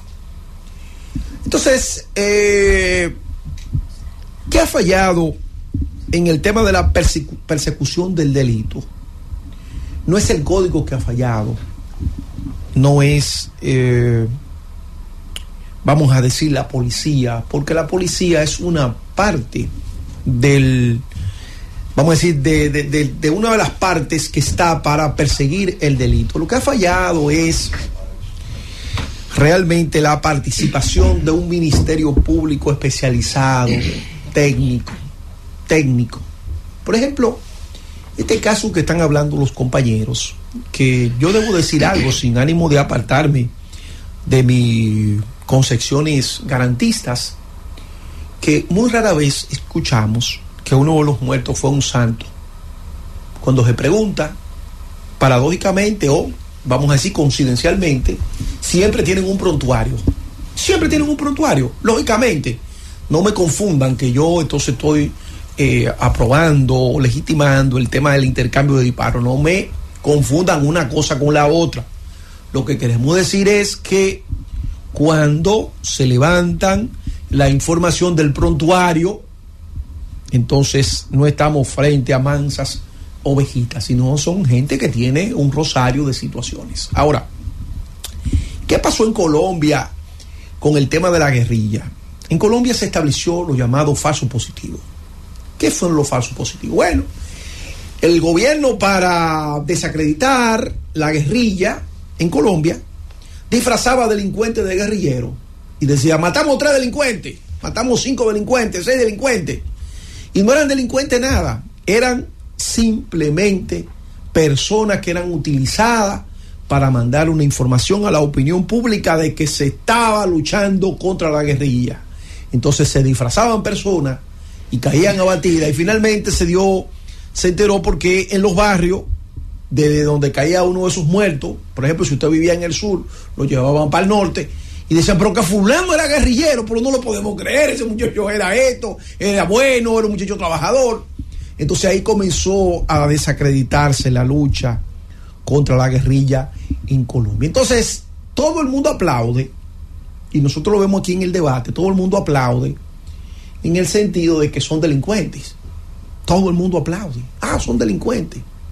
Pero quizás la defensa es a que no se utilice el argumento cuando no sean delincuentes, cuando se quiera buscar una respuesta a una salida, entonces se ejecute al que primero se encuentre, y este fue el que hizo tal hecho, a este era que estábamos buscando.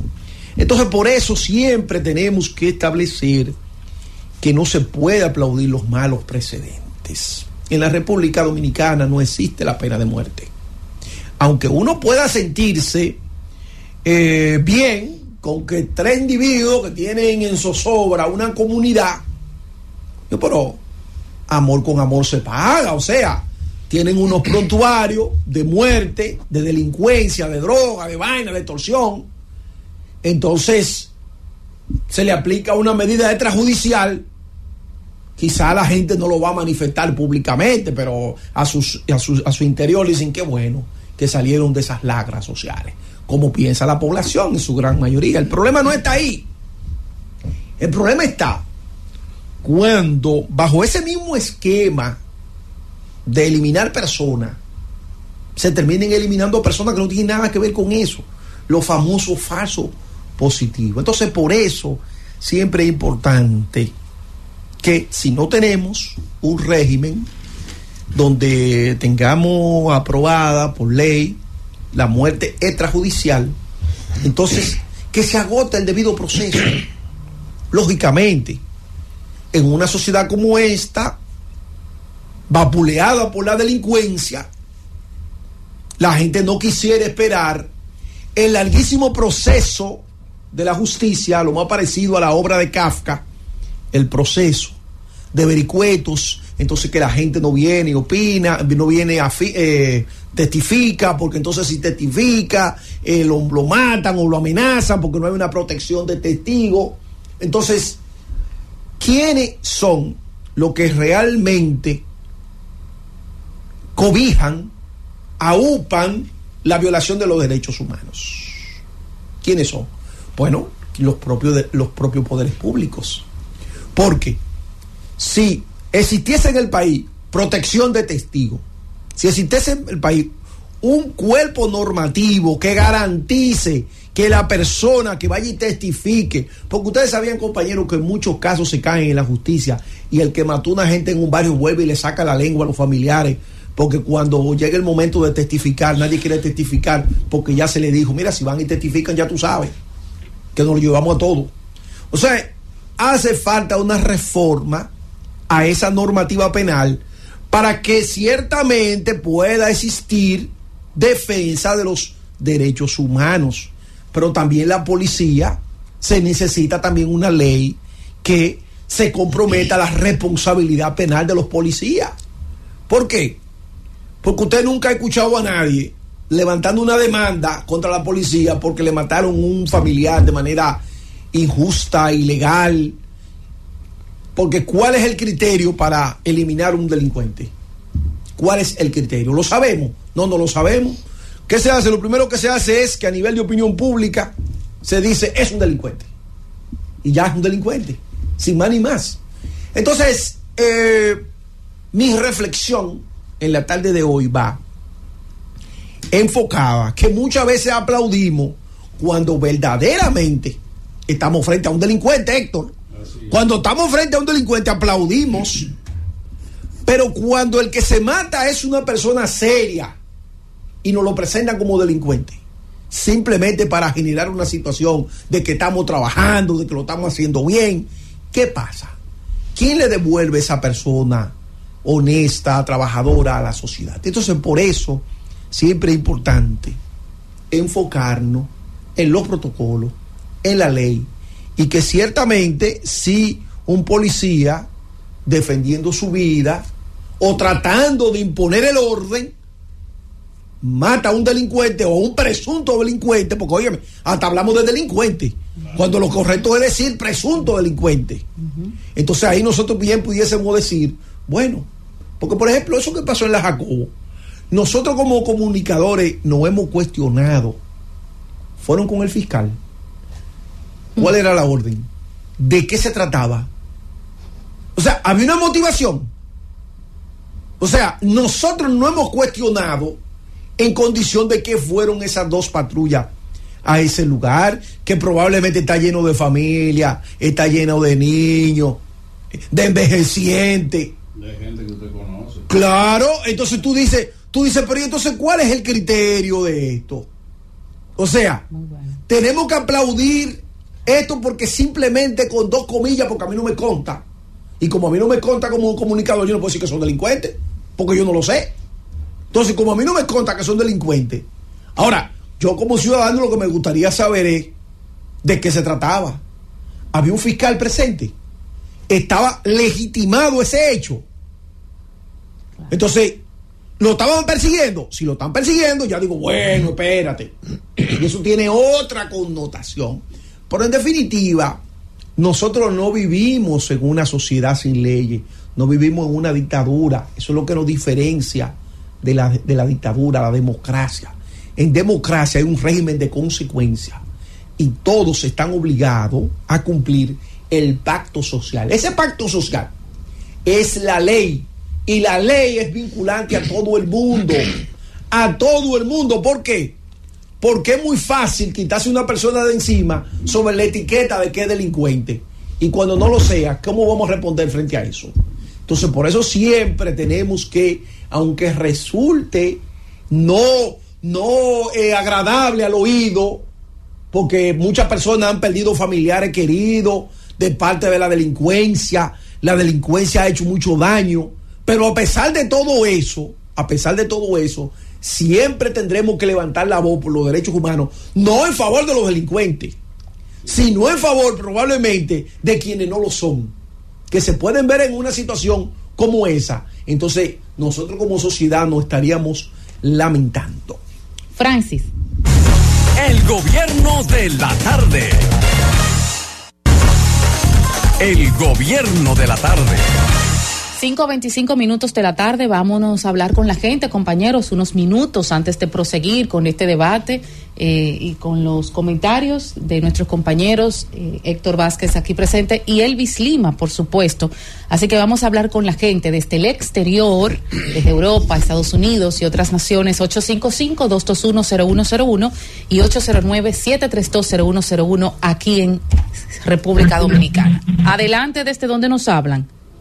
Sí, buenas, es de Santo Domingo, la capital. Adelante.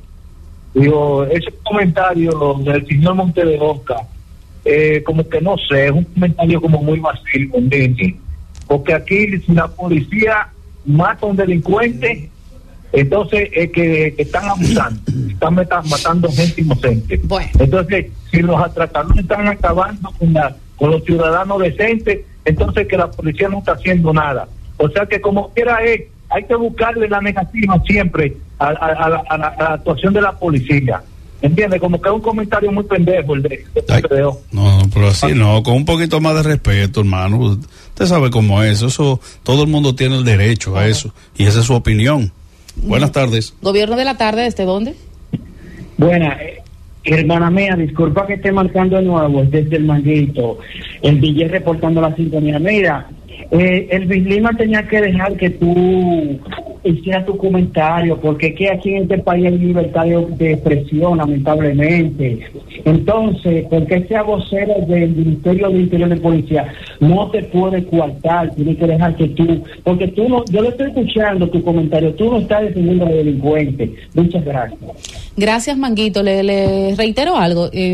Elvis Lima, nuestro compañero, no es vocero del Ministerio de Interior, sí tiene otras responsabilidades en algunas instituciones por su don y su responsabilidad, o sea, profesional, aunque aquí es cierto, creo que lo mandaron a entorpecer mi comentario. Ajá. Lo mandaron, no, pero la verdad es que a veces acá se dan los debates y qué bueno, porque eso enriquece un poco los comentarios, pero fue que mandaron a boicotearme mi comentario, querido Elvis Lima. Vamos a seguir con la gente. Gobierno de la tarde, ¿desde dónde?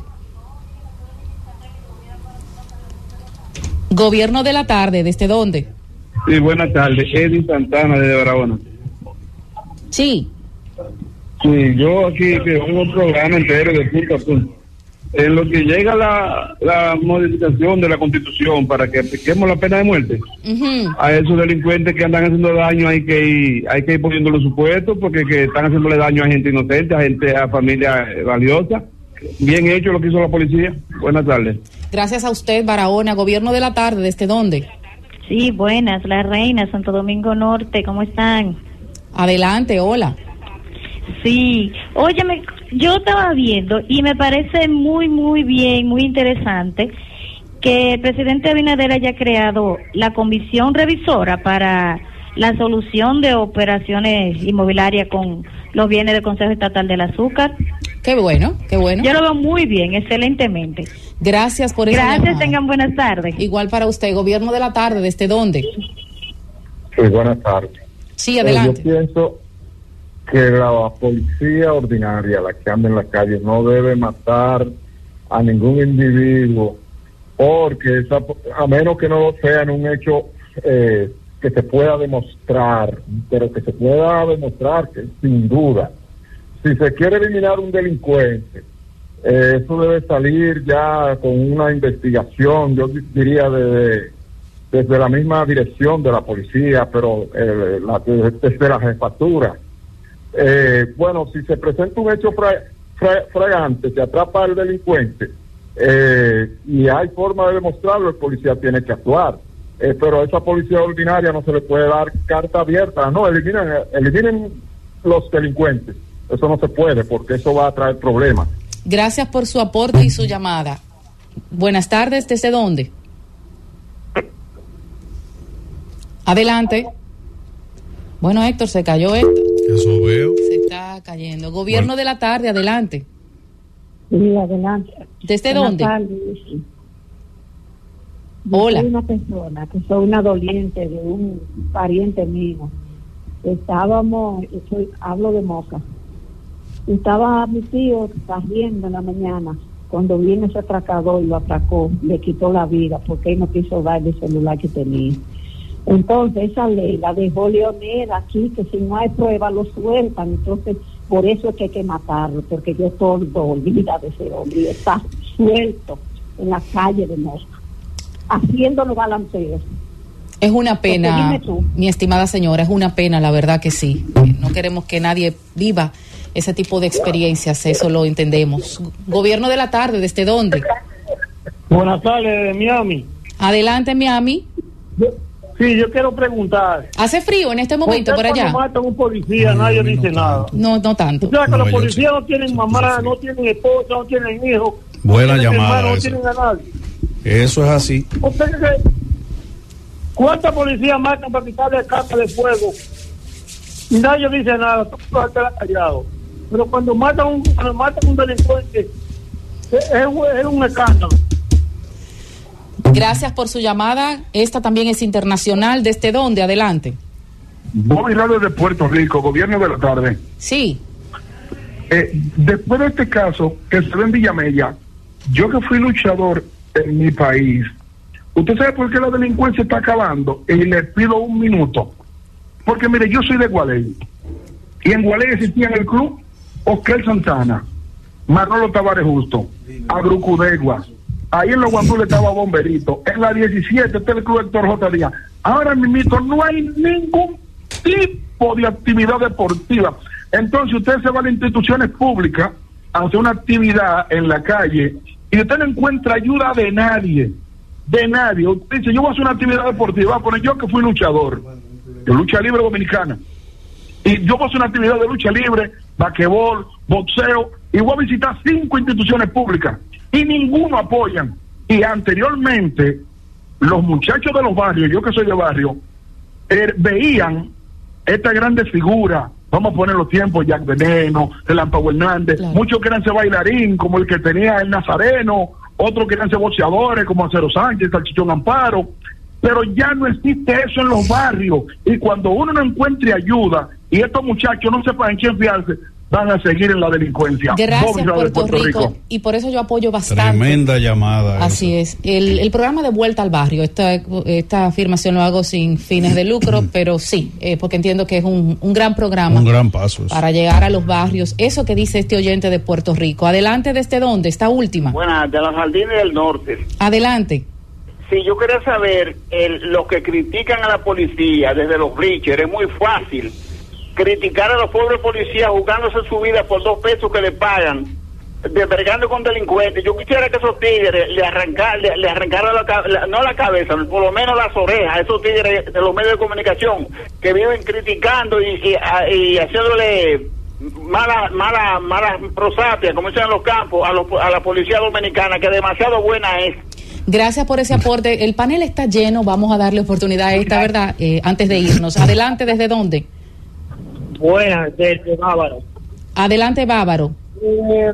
No sé, pero para mí como que los derechos humanos reciben algún tipo de beneficios de los delincuentes, porque nunca salen cuando asesinan a un ciudadano. Siempre es a un delincuente. ¡Ay! Bárbaro. Llamada. Francis. El gobierno de la tarde. El gobierno de la tarde. 5:40 de la tarde, arribamos a las 6, ya cuando se integra el compañero Esteban Delgado e invitarles a los oyentes, a la audiencia de la Z101 a sintonizar mañana a las 3 de la tarde, bueno, toda la programación de la Z, pero a las 3 de la tarde hay una cita específica, especial, con cátedra jurídica, conducido por el doctor Manuel Conde, compañero Manuel Conde. Una estrella, sí. La verdad que invitados muy interesantes con un manejo como así tan suave, tan ligero, dinámico. Me ha gustado lo que he escuchado. Educativo sobre todo. Así es. Señores, a esta hora vamos a escuchar a nuestro compañero Héctor Vázquez. Gracias, Isis. Buenas tardes para ti y para todos los que nos siguen a través de este gobierno de la tarde. Miren, lo que hemos visto últimamente con lo que ha estado pasando, tanto con la Policía Nacional como también con otras instituciones, porque hemos visto que ya todos han sido atacados, pero sobre todo la Policía Nacional, a la cual desde hace mucho tiempo todos le venimos dando seguimiento. Primero, porque es una institución la cual todos esperamos que el cambio no sea solamente a nivel de salarios. Y creo que ha sido una gran propuesta y una gran mejoría para los mismos policías, que ahora, en vez de como habían estado por años ganando 5,000, 7,000 pesos, ¿sabes lo que es ganar 7,000 pesos un policía? Y que hoy en día ya estén llegando a los $29,000, a los 29,000 pesos, que es justamente lo que se le había prometido al inicio del gobierno, lo que el presidente Abinader les había prometido.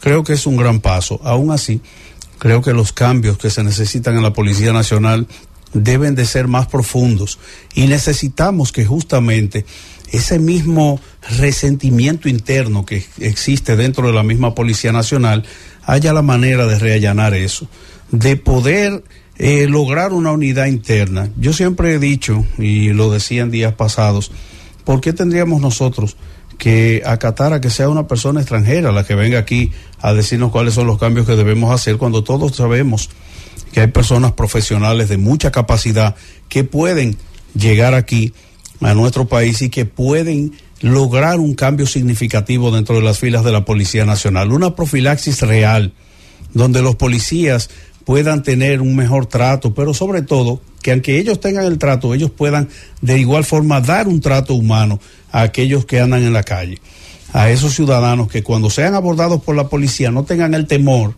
como en años anteriores, de que si me paró la policía me van a macutear o me van a quitar esto.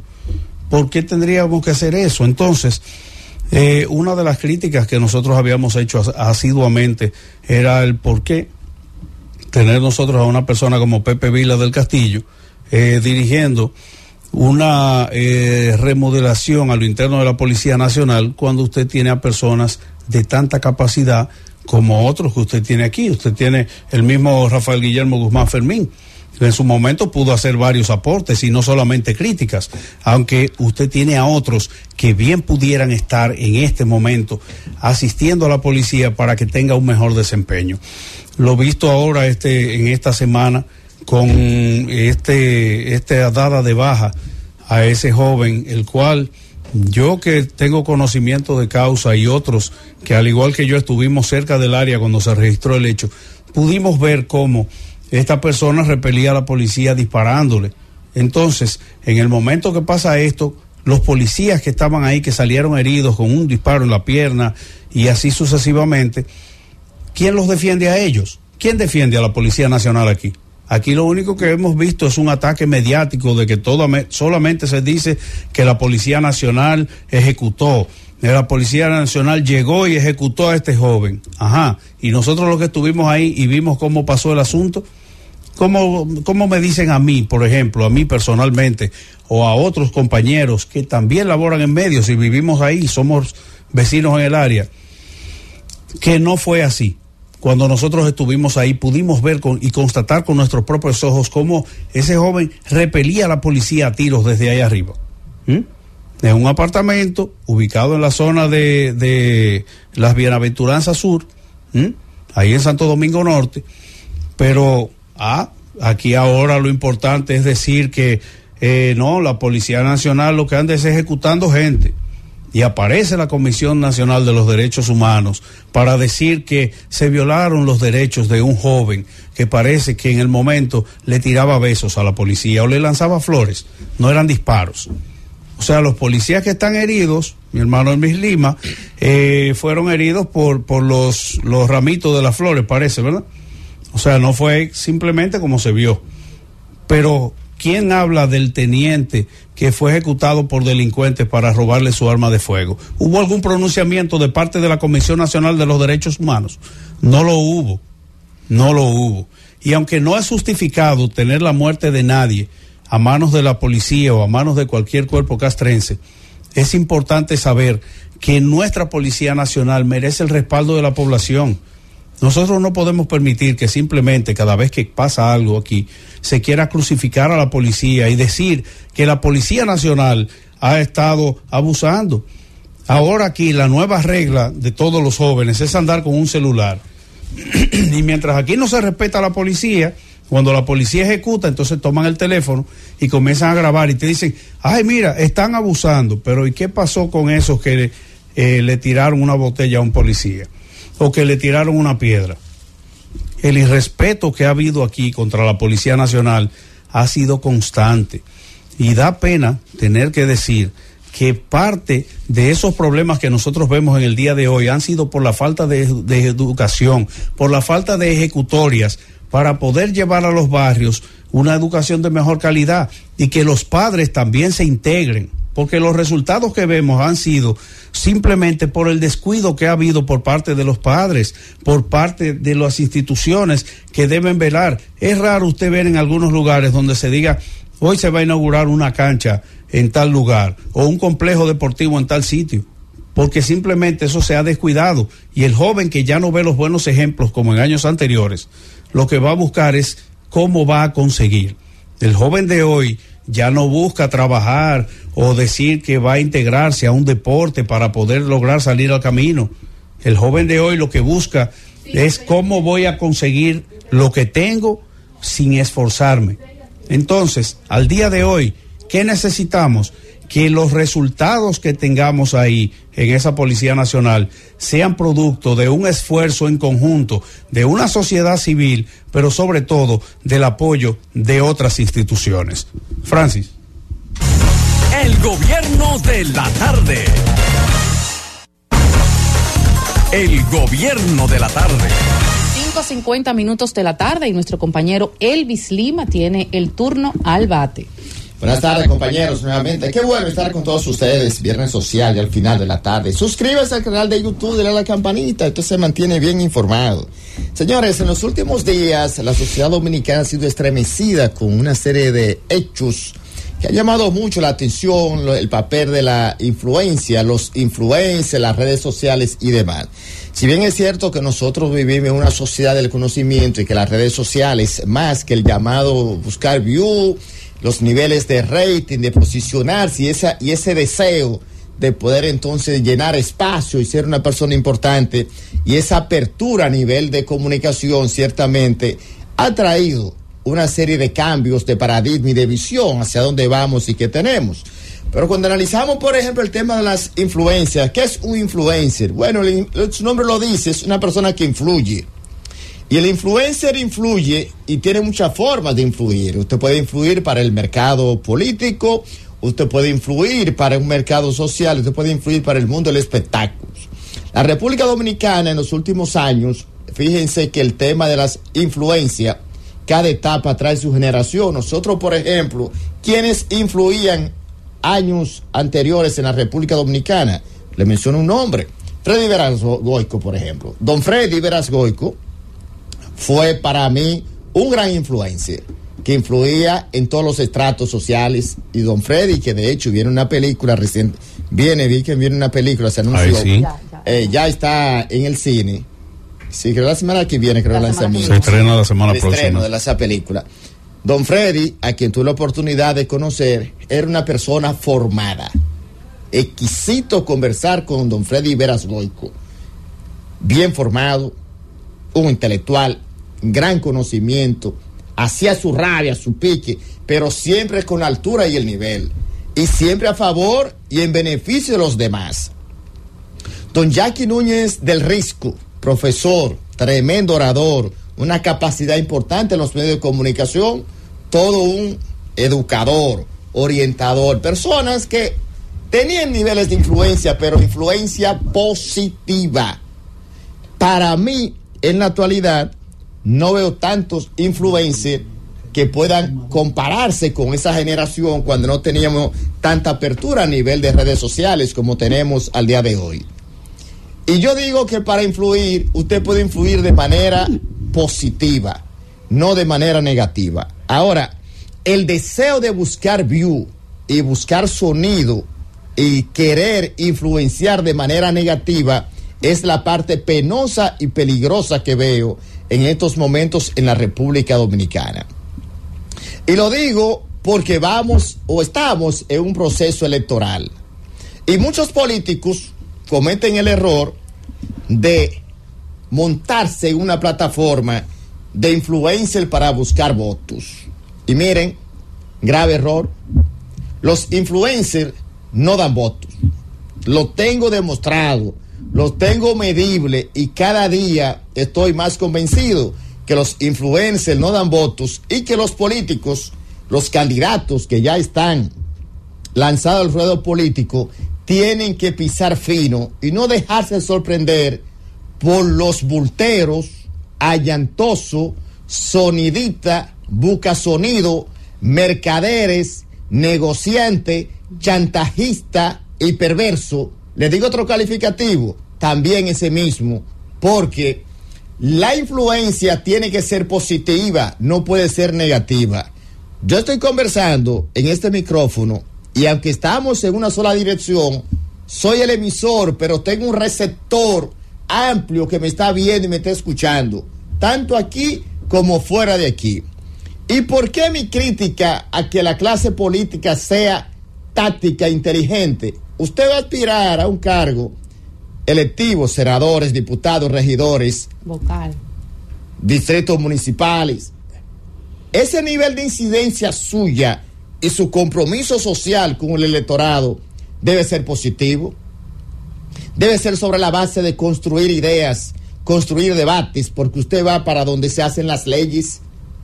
Usted va para el centro de la democracia, que es el Congreso Nacional, donde convergen todos los colores, todas las ideas, y el Congreso Nacional es la cuna de la democracia en la República Dominicana y en los países donde funciona el Congreso, sea la Cámara, sea el Congreso de cámaras de diputados, donde hay dos. Hay países que tienen una sola representación, además tienen, por ejemplo, un Congreso y están unidos. Hay varios países que tienen esa modalidad.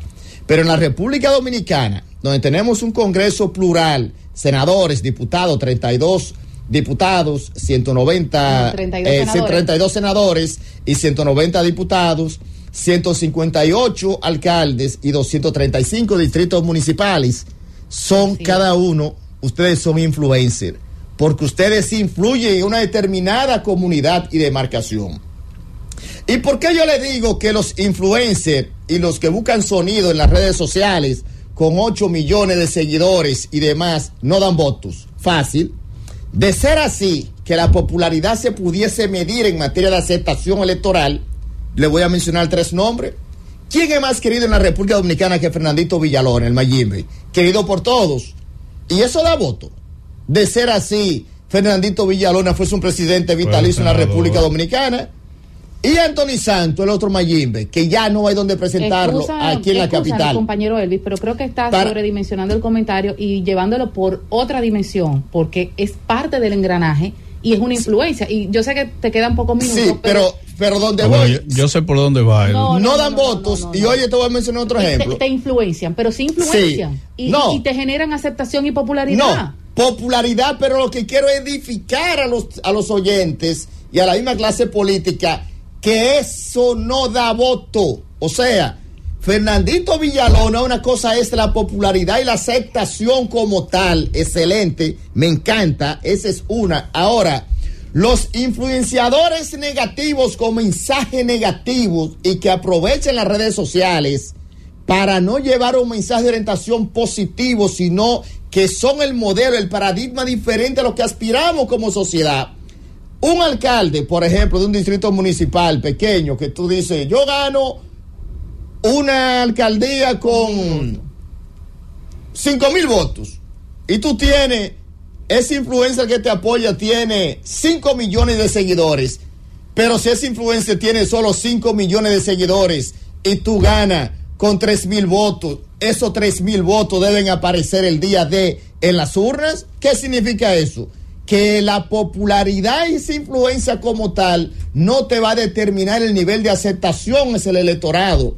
Por eso yo digo que esta es una buena oportunidad de sedaciar, limpiar el escenario y que llevemos entonces al debate mensajes positivos, constructivos, que sirvan de consolidación para la presente y futura generación, y que los influencers de disparate que lo que dan es buscando view, llevando un mensaje mal de que el tener mucho dinero, mucha cadena es lo que vale. Mentira. Esa careta de falsedad a los políticos dominicanos, que no se monten en esa ola, porque definitivamente la influencia debe ser para construir y no para destruir. Francis. El gobierno de la tarde. El gobierno de la tarde. Las 6:03 en este gobierno de la tarde, 6:03 en ese día que contamos a 3 de noviembre. Entonces estamos en fin de semana, viernes. El lunes es 6 de noviembre, día de la Constitución de la República. Por lo tanto, es feriado. Entonces este es un fin de semana largo. Quizás por eso vi que a esta hora estaba suave el tránsito. Parece que ya se han ido 2 o 3. Se han ido 2 o 3 que se fueron para el interior y cosas. Se fueron 2 o 3. Porque yo hoy salí, ¿sabes? Como siempre salgo, bueno, tú sabes, el tránsito complicado a las 5 de la tarde. Y entonces digo, no está suave. Hay 2 razones por las que está suave también. Otra razón es que el presidente está fuera del país. Tú sabes que ese asunto con la ruta presidencial, eso es terrible, terrible. Pero bueno, ¿qué te digo? ¿Cómo tú estás, Tania? Hola, Esteban Delgado, yo estoy bien y muy bien, contenta por este fin de semana largo que se pinta divertido.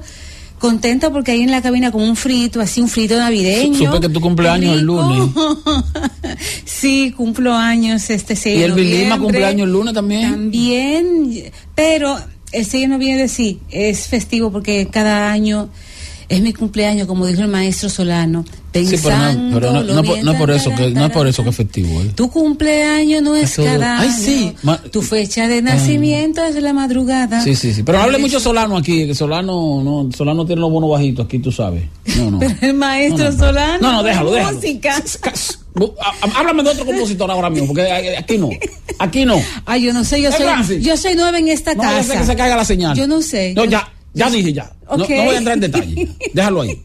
Pues hoy un viernes divertido. Soy un hombre divertido. Ese está bien. Yo no sé lo que es tristeza. Soy un hombre divertido. ¿Quién cantaba ese? Ese Wilfrido Vargas. Wilfrido y cantar y bailar. Sí, Wilfrido está bien, porque Wilfrido era de aquí. Mira, ¿sabes qué? Con tanto problema, con tanto estrés que se genera en esta sociedad, desde el tránsito, ansiedad, los viernes a esta hora también hay como que distenderse un poco, sí. hablar de temas importantes, pero al mismo tiempo como tratar de reír, señores, reír es importantísimo, tanto porque movemos mucho músculo de la cara, pero también porque generamos endorfinas, serotonina, oxitocina, vamos a divertirnos, a hacer un chistecito. Señores, porque si uno se pone a darle mente a lo que está pasando en este país, al debate, a lo que se está debatiendo, más la política internacional, la situación en Palestina, Hamas, Israel, las muertes, es para uno de verdad que deprimirse con razón. Así que hoy vamos a hablar de algo bonito, hoy viernes. Trate de pasarlo con la gente que usted quiere y que le hace bien. Busque el amigo chistoso, la amiga chistosa, la gente divertida. En estos momentos hay que rodearse de gente alegre y divertida. Me estaba diciendo, hoy me encontré con una persona que me dijo, mira, Esteban, es verdad que yo puedo sacarle provecho a mi tarjeta de crédito sin que me perjudiquen los intereses. Una cosa así fue que me dijo. Porque el tipo tiene negocio, él es un comerciante informal, pero entonces él hace operaciones que de repente compra una mercancía rápido y la vende. Entonces yo le dije, sí, tú puedes sacarle provecho a tu tarjeta de crédito, pero tiene que tener muy en claro lo relacionado con fechas. Así. Te puedes financiar con tu tarjeta de crédito sin pagar intereses y sacarle dinero a el banco. Fíjate una cosa, qué interesante eso. Los bancos no. Las tarjetas de crédito es el financiamiento bancario más caro. ¿Por qué? Porque la tarjeta de crédito, el financiamiento con tarjeta de crédito es un 60% anual. No hay ni un préstamo en un banco que cobre ese nivel de intereses. O sea, la más alta tasa de interés es la que cobra la tarjeta de crédito. Si tú financias la tarjeta de crédito, optas por financiamiento, la tasa de interés es un 60%. Si tú tomas un préstamo de consumo, tú puedes tener una tasa de un 20, un 18, dependiendo, un 17, un 23, un 24, pero un 60%, bueno, la tarjeta de crédito. Y mira que es interesante también observarlo desde el punto de vista de que el prestamista informal Lo más barato que te cobra por un financiamiento, por un préstamo, es 120% anual. O sea, un 10 mensual. Y el banco, lo más caro que te cobra es un 60%, es decir, la mitad. Uh-huh. Generalmente el prestamista al módico, te cobra el módico 20, que es un 20 mensual, y un 20 mensual es 240 anual. Hay algunos prestamistas que, dependiendo, son de confianza, en empresas y cosas, que te cobran un 15 mensual o un 10. Un 10 es lo mínimo. Ningún prestamista presta menos de un 10 mensual. Un 10 mensual es un 120 anual. Y el banco, lo más que te cobra en una tarjeta de crédito es un 5 mensual, que sería un 60 anual. El asunto es que si tú tomas en cuenta la fecha de corte y tomas en cuenta la fecha límite de pago, puedes ciertamente financiarte por 50 días aproximadamente sin pagar intereses, siempre que pagues la totalidad de lo que debes. Uh-huh. Y eso muchos comerciantes lo aprovechan, principalmente aquellos comerciantes que compran mercancía que le dan salida rápido. O sea, si tú necesitas capital para comprar alguna mercancía que tú sabes que la vas a vender y la vas a cobrar en 40, 45 días, tú te puedes perfectamente financiar con la tarjeta de crédito sin darle intereses al banco y sacándole tú provecho al banco en vez del banco sacarte provecho a ti. Pero tienen que tomar en cuenta la fecha de corte. Entonces le explicaba al cliente, al amigo, de que hay gente que me dice a mí, ¿tú estás por un consultorio? Digo, no, nada de eso. Digo, vamos por un ejemplo con una fecha cómoda, porque una fecha cómoda es un día 10. Que tu fecha de corte sea el día 10, y como el banco te da después del corte 20 días para pagar, entonces tú tendrías que pagar, si tu fecha de corte es día 10, a ti te toca pagar la tarjeta el día 30. Más o menos. Calcúlenlo así, si es el 12, te toca entonces el día 2, si es el 15, te toca el día 5, pero el 10 es tu fecha de corte, te toca pagar el día 30. Lo que tú consumiste antes del día 10, tú tienes que pagarlo antes del 30. Por lo tanto, si tú haces un consumo el día 9, tienes apenas 20 días para pagar, porque ya el 30 te va a llegar, o sea, te va a llegar el corte del 10 y ya el 30 tienes que pagar. Entonces, si consumiste el 9, tienes que pagar, vamos, si estamos en noviembre, 9 de noviembre. Si consumiste el 9 de noviembre, tienes que pagar el 30 de noviembre. 21 días para pagar, porque consumiste un día antes de la fecha de corte y todo lo anterior. Sin embargo, si tú consumes un día después de la fecha del corte, vamos a decir el día 11 de noviembre, tú tienes hasta el 11 de diciembre, que es la próxima fecha de corte, más 20 días, que sería el 30 de diciembre. O sea, lo que tú consumes el 11 de noviembre, tú lo tienes que pagar no el 30 de noviembre, sino el 30 de diciembre. Uh-huh. Por lo tanto, tú tienes 49 días, para no decir 50, de financiamiento sin intereses. Ahora, sin intereses siempre que pague la totalidad. Entonces, pon tú que tú digas, bueno, yo necesito comprar unas mercancías por 400,000 pesos. Que yo sé que voy a vender esa mercancía en 40 días. En 40 días, 45 días como máximo, ya yo vendí esa mercancía y me he ganado mi cuarto. Entonces tú dices, pero en vez de comprar el día 9, si mi fecha de corte el día 10, yo voy a hacer ese consumo de 400,000 pesos el día 11. Un palo. Entonces, como tengo 40 días, y en 40 días yo sé que voy a cobrar esos cuartos, dentro de 40 días vamos a estar a 20 de diciembre. Y todavía me quedan 10 días para pagar la tarjeta. Y ya yo recuperé los 400,000 pesos, más las ganancias que recuperé, y voy entonces, antes de la fecha de pago, que sería el 30 de diciembre, y pago los 400,000 pesos. Ahí yo le cogí un préstamo al banco por 400,000 pesos a un plazo de 50 días sin intereses. Sin intereses. ¿Qué ganó el banco ahí? Nada. ¿Qué ganaste tú? Te ganaste un financiamiento de 50 días sin intereses. Claro, tomando en cuenta la fecha de corte, repito, la fecha de corte y la fecha límite de pago. Eso es 1A en las tarjetas de crédito. Saber tu fecha de corte y saber tu límite tu fecha de pago, porque así tú sabes si puedes hacer la compra. Si tú dices, bueno, mi fecha de corte dentro de 3 días, lo que yo necesito no estoy tan apurado, pues en vez de comprarlo ahora, voy a esperar 4 días para comprarlo un día después de la fecha de corte. Y cuando tú lo compras un día después de la fecha de corte, tienes 50 días para pagar. Fecha y límite de pago. Pero no límite de pago, fecha de pago. Pero bien, fecha de corte y fecha de pago. En caso de que tú no seas negociante, por ejemplo, y sea una persona que trabaje en una oficina, que tenga un sueldo fijo, también es bueno saber hasta dónde yo me puedo endeudar con la tarjeta. Porque el problema es que tú vas pasando, hasta que te diga, va una pregunta. Sí, porque en este caso este muchacho, él me preguntó, porque él es comerciante, lo que me dijo, ¿cómo yo me puedo financiar con la tarjeta sin que pagar interés? Pregunta, por ejemplo, yo no sé cuánto es que se paga cuánto se paga por interés al banco cuando tú no pagas la totalidad. Hasta ahora yo me he manejado, tú sabes, yo siempre sé cuánto debo y lo pago todo, yo no financio. Pero una persona, o un día que, Dios me libre de mal, un día que yo no pueda pagar la tarjeta, todo lo que yo deba, ¿cuánto porcentaje? No, el banco te carga. Yo sé lo que tú me estás diciendo. 50 y pago 25, ¿cuál porcentaje se debe? El banco te carga la tasa de interés sobre el total adeudado.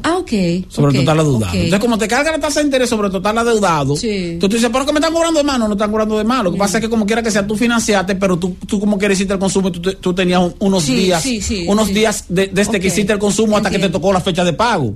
Entonces te van a cobrar interés por esos días.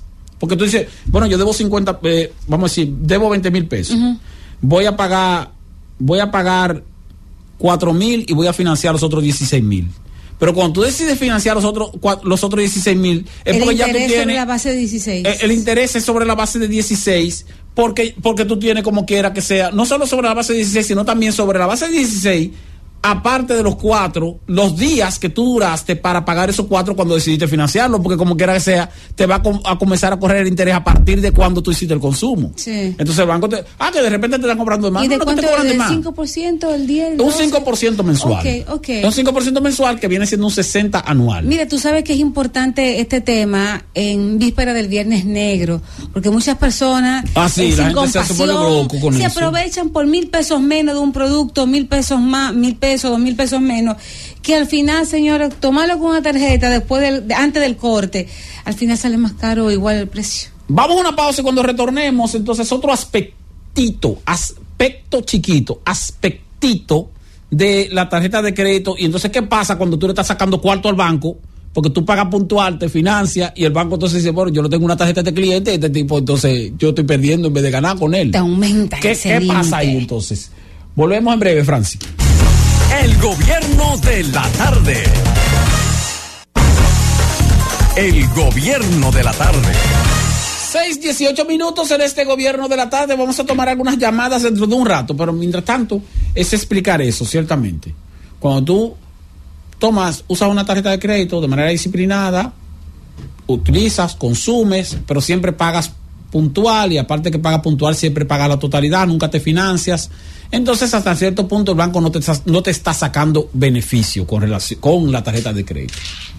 ¿Qué hace el banco? El banco lo que observa y dice, bueno, pero yo tengo un cliente que tiene una tarjeta de crédito, le reviso su historial y este tipo es sumamente disciplinado. Este tipo consume, paga puntual, nunca se financia. Entonces este individuo es excelente también para apretarle unos cuartos. Entonces vamos a sacarle dinero por otra vía. ¿Por qué otra vía? Bueno, vamos a ofrecer un préstamo. Entonces te llaman.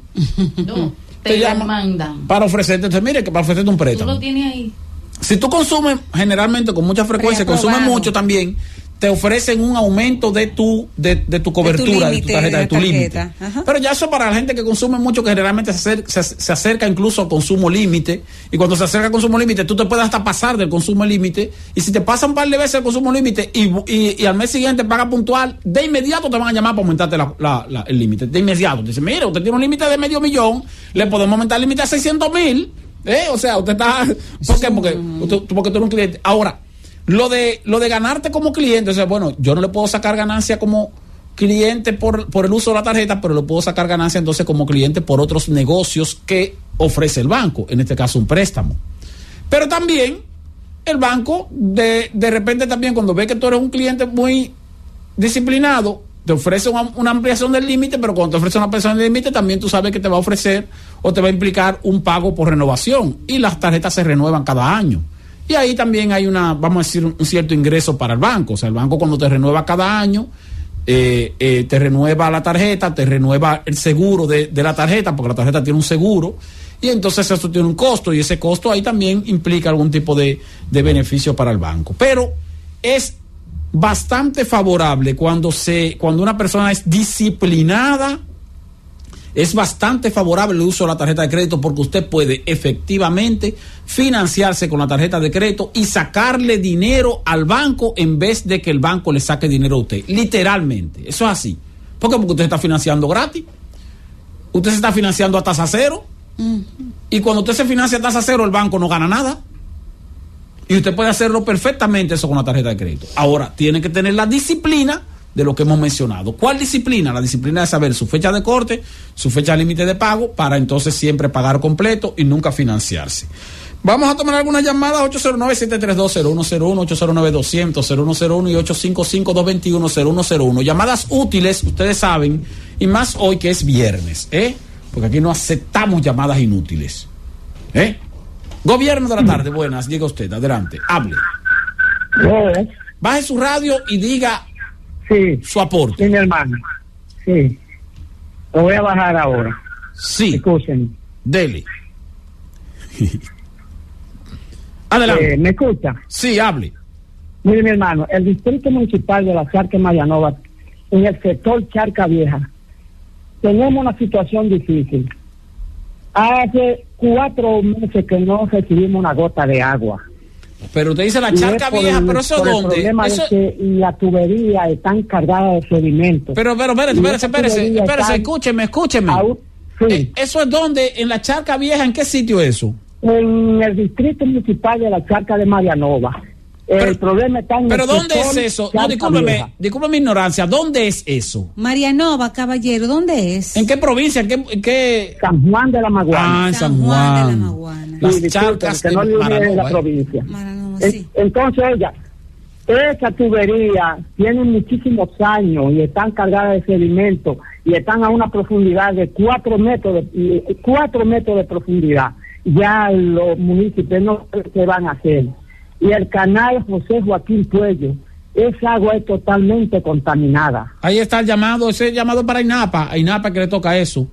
INAPA, el funcionario más cotizado que tiene el gobierno dominicano, porque hubo que modificar una ley para designar a ese director. Así es. Gobierno de la tarde, buenas, diga usted. Así fue. Adelante. Sí, buenas tardes, Esteban, ¿cómo estás? Sí, hable. Oye, Esteban, hay un refrán que dice que la disciplina mata el talento. Oye lo que yo hago con la tarjeta de crédito. Oye lo que yo hago. Yo me endeudo el 50% de mi capacidad. Pago puntual. Llegó la fecha de corte, pagué. Ahora mira, yo antes pagaba el préstamo y pagaba la tarjeta de crédito. Y decía, pero ven acá, ¿cómo es que yo estoy pagando préstamo y tarjeta de crédito? Pregunto, ¿no puedo pagar el préstamo con la tarjeta de crédito? No, es un adelanto de efectivo. Muy caro su cuarto. ¿Qué hice? Sí, porque tú estás tomando adelanto de efectivo de la tarjeta. ¿Perdón? Sí, porque estaría tomando adelanto de efectivo de la tarjeta y no te conviene eso, ¿no? Exacto, pero mira que yo trabajo en un sitio donde se manejan muchos pagos, muchos cobros. Yo fui con la tarjeta de crédito donde una de las muchachas, mira, cuando venga una persona que vaya a pagar este monto, paso la tarjeta de crédito y dámelo en efectivo. Me lo den en efectivo, voy y lo deposito en la cuenta y pago el préstamo. Cuando termine pago el préstamo. Bien, pero wow, qué duro, ese dominicano, ese, no se la sabe. Ay, sí, claro. Se embramaron mis amigas. ¿Qué le voy a hacer? Mira, ven, que voy a pagar. No, como hay gente que está también, ¿sabes lo que pasa? Eso pasa con el Estado también, con el Estado. Gracias, amigo, qué chulo. Porque hay instituciones, empresas, donde tú tienes asignación de combustible. Yo, por ejemplo, yo trabajo en una empresa donde yo tengo asignación de combustible, pero con una tarjeta electrónica. Okay. O sea, esa tarjeta, yo voy a consumir combustible. Primero, esa tarjeta solamente admite combustible para el vehículo que yo tengo reportado. Okay. Y segundo, tú consumes lo que va a consumir de la tarjeta. Si lo consumiste, lo consumiste. Si no lo consumiste, lo consumiste. Ahora, en el Estado se acostumbra mucho a dar combustible con ticket. Con ticket y bonos. Entonces te dan un ticket de 4,000 pesos de combustible. Por ejemplo, entonces tú vas de bombero, dice el bombero, toma. Ahí hay 4,000 pesos. Dame 3,000 en efectivo. Y gánate esos 1,000 para ti. O dame 3,500 en efectivo. Gánate esos 500 para ti. Y entonces, eso es lo que está haciendo este hombre con la tarjeta. Mi amigo, pero buena idea. Se informaron mis amigas. La voy a acompañar a hacer las compras. Gobierno de la tarde, buena, diga usted, adelante. Buenas tardes. Mire, Esteban, yo tengo una tarjeta con un límite de 80,000 pesos. Yo religiosamente pago cada mes los 18 a 20 y mi tarjeta corta el 20. Si yo pago religiosamente mensualmente, ¿yo tengo algún cargo? No tiene cargo. Si usted paga religiosamente no tiene cargo. E incluso si su tarjeta corta el 20, usted tiene 20 días para pagar a partir del corte. Quiere decir que usted tiene límite hasta el día 10 para pagar del mes siguiente. Sí, si usted consume incluso el 19, un día antes del corte, usted va a pagar no el 10 del mes siguiente, sino el 10 del mes de arriba. O sea que va a tener 50 días para pagar. Ahora, siempre asegúrese de pagar completo. Porque el problema, el problema con la tarjeta es cuando tú no pagas completo, porque entonces ya tú estás financiando una parte. No. Yo pago completo cada 30 días. Cada fecha de vencimiento. ¿Y tú sabes que, por ejemplo, así es que yo hago. Usted hace lo mismo que yo hago. Yo pago antes de vencimiento. Mi tarjeta, yo ni siquiera me fijo en la fecha de corte. Porque como yo no consumo grande, yo sé que mi fecha límite de pago es el día 8 de cada mes. El día 8. Yo siempre pago entre el 1 y el 5, yo pago. Mira, si tú la tienes, por ejemplo, en dólares igualmente, pagar todo en dólares porque sí, también, fluctúa, claro, y fluctúa. Como fluctúa el valor, el precio del dólar, bueno, pagarlo completamente. Sí, porque ciertamente a veces uno viaja y eso y cosas, pero hay que pagar completo. De eso no hay duda. Diga usted ahora, gobierno de la tarde. Adelante. Esteban, hable. Tú no has mencionado algunos beneficios que dan la tarjeta de crédito, por ejemplo, los puntos, que tú con los mismos puntos pagas la tarjeta de crédito muchas veces y te dan descuento en electrodomésticos muchas veces. Sí, no, eso es otra ventaja también. Mira qué bueno que usted menciona eso. Por ejemplo, hay temporadas en que los bancos hacen alianza con algunas empresas. Por ejemplo, ahora con Black Friday precisamente. Entonces, claro, eso no ocurre con todas al mismo tiempo. Pero, por ejemplo, vamos a suponer que un banco X hace una alianza con una empresa y entonces de repente usted ve en el anuncio en el periódico que te dice, si paga con la tarjeta de crédito de tal banco, tiene un 20% de descuento del artículo que va a comprar. Entonces, eso es una ventaja brutal porque 20% es un 20%. Un artículo que vale, qué sé yo, 50,000 pesos. Si usted paga con la tarjeta de crédito de X banco durante este periodo de tiempo, le va a salir por 40,000 pesos. Y efectivamente eso funciona. Lo que hace el banco es que tú pagas los 50,000 pesos, pero entonces luego el banco te acredita los 10,000 pesos, que es el descuento. El descuento no te sale de inmediato, sino que te sale cuando el banco te lo acredita, pero eso funciona. Ahora usted tiene que estar pendiente porque eso no es general y no es con todos los bancos ni es todo el tiempo. Lo de los puntos sí, porque todos los bancos tienen ese sistema de puntos. Gobierno de la tarde, buenas, adelante, hable. Saludos, José Luis, buenas noches. Sí, hable. Bueno, hermano, una pregunta, que es lo que yo no entiendo sobre lo que usted dice sobre los 49 días. La tarjeta mía corta los 27, y entonces la fecha límite de pago es el día primero, o sea que yo lo que tengo son 5 días. No. Si su fecha de corte, escúcheme a mí. Si su fecha de corte es el 27, su límite de pago no puede ser el 30, no. Si su el día primero. El día primero, pues entonces la fecha de corte suya no es el 27. Sí, la fecha de corte, si su fecha límite de pago es el día primero, su fecha de corte debe ser el día 11 o 12. No. Ellos me están dando de diferencia, lo que me están dando son como 5 días. No, pues entonces quiere decir que ¿y de qué banco la tarjeta suya? Dígame. Popular. No. Usted está mal orientado. Tiene que averiguar. Realmente no es así. Verifique. Incluso yo le pero escúcheme, porque mire, la mía también es del Banco Popular. Verifique. Vaya al banco, pregúntele a su oficial de cuenta, porque ahí usted hay una situación de confusión ahí. La realidad es esa, o sea, generalmente los bancos dan una diferencia, generalmente, de 18 a 20 días a partir de la fecha de corte para pagar. O sea, un banco no le va a poner una fecha de corte con límite de pago de 4 días, una diferencia de 4 días. No creo que sea así. Bueno, puede ser que, pero hasta donde yo sé, generalmente son 20 días. Por eso le sugiero que vaya al banco. Y mire que usted está mencionando el Banco Popular, y yo soy precisamente, la tarjeta que yo tengo es de ese banco, pues yo nada más tengo una sola tarjeta. Yo no uso, es otra cosa también que le aconsejo a la gente. Usted debe tener una sola tarjeta de crédito y como máximo 2, pero eso es en un caso extremo, tomando en cuenta que usted ni siquiera para hacer perdón, las tarjetas de crédito no son para hacer rejuego. Nunca utilice una tarjeta de crédito para hacer rejuego. Si tú las puedes pagar. No, aunque usted pueda pagar, no la use para hacer rejuego. La recomendación de tener 2 tarjetas de crédito, la única recomendación que yo le puedo hacer es si usted es viajero, por ejemplo. Usted es viajero, usted viaja constantemente. Bueno, a usted le conviene tener una tarjeta de Mastercard y una de Visa, por si acaso. ¿Y lo que tienen 4? Por si acaso. Pero la pagan porque... El que tiene 4 tarjetas de crédito automáticamente es una persona que tiene tendencia a ser indisciplinado. Pero la pagan. Si usted mujer, sale con un hombre y el hombre abre la cartera y en la cartera tiene 4 o 5 tarjetas de crédito, salga de ahí. No, pero y si tiene poder adquisitivo, aunque tenga poder adquisitivo, salga de ahí. Yo sé por qué se lo digo. Y lo mismo le digo al hombre, si sale con una amiga y la amiga tiene 4 tarjetas de crédito, esa muchacha va a terminar liada. Esa es la realidad, y lo va a tener que pagar él. Gobierno de la tarde, buenas, diga. Es así, es así. Easy. Dígame, hable. Mira, son 20 días después del corte. 20 días. Y lo que hace es el banquero que está llamando, es el banquero que llama para consumo.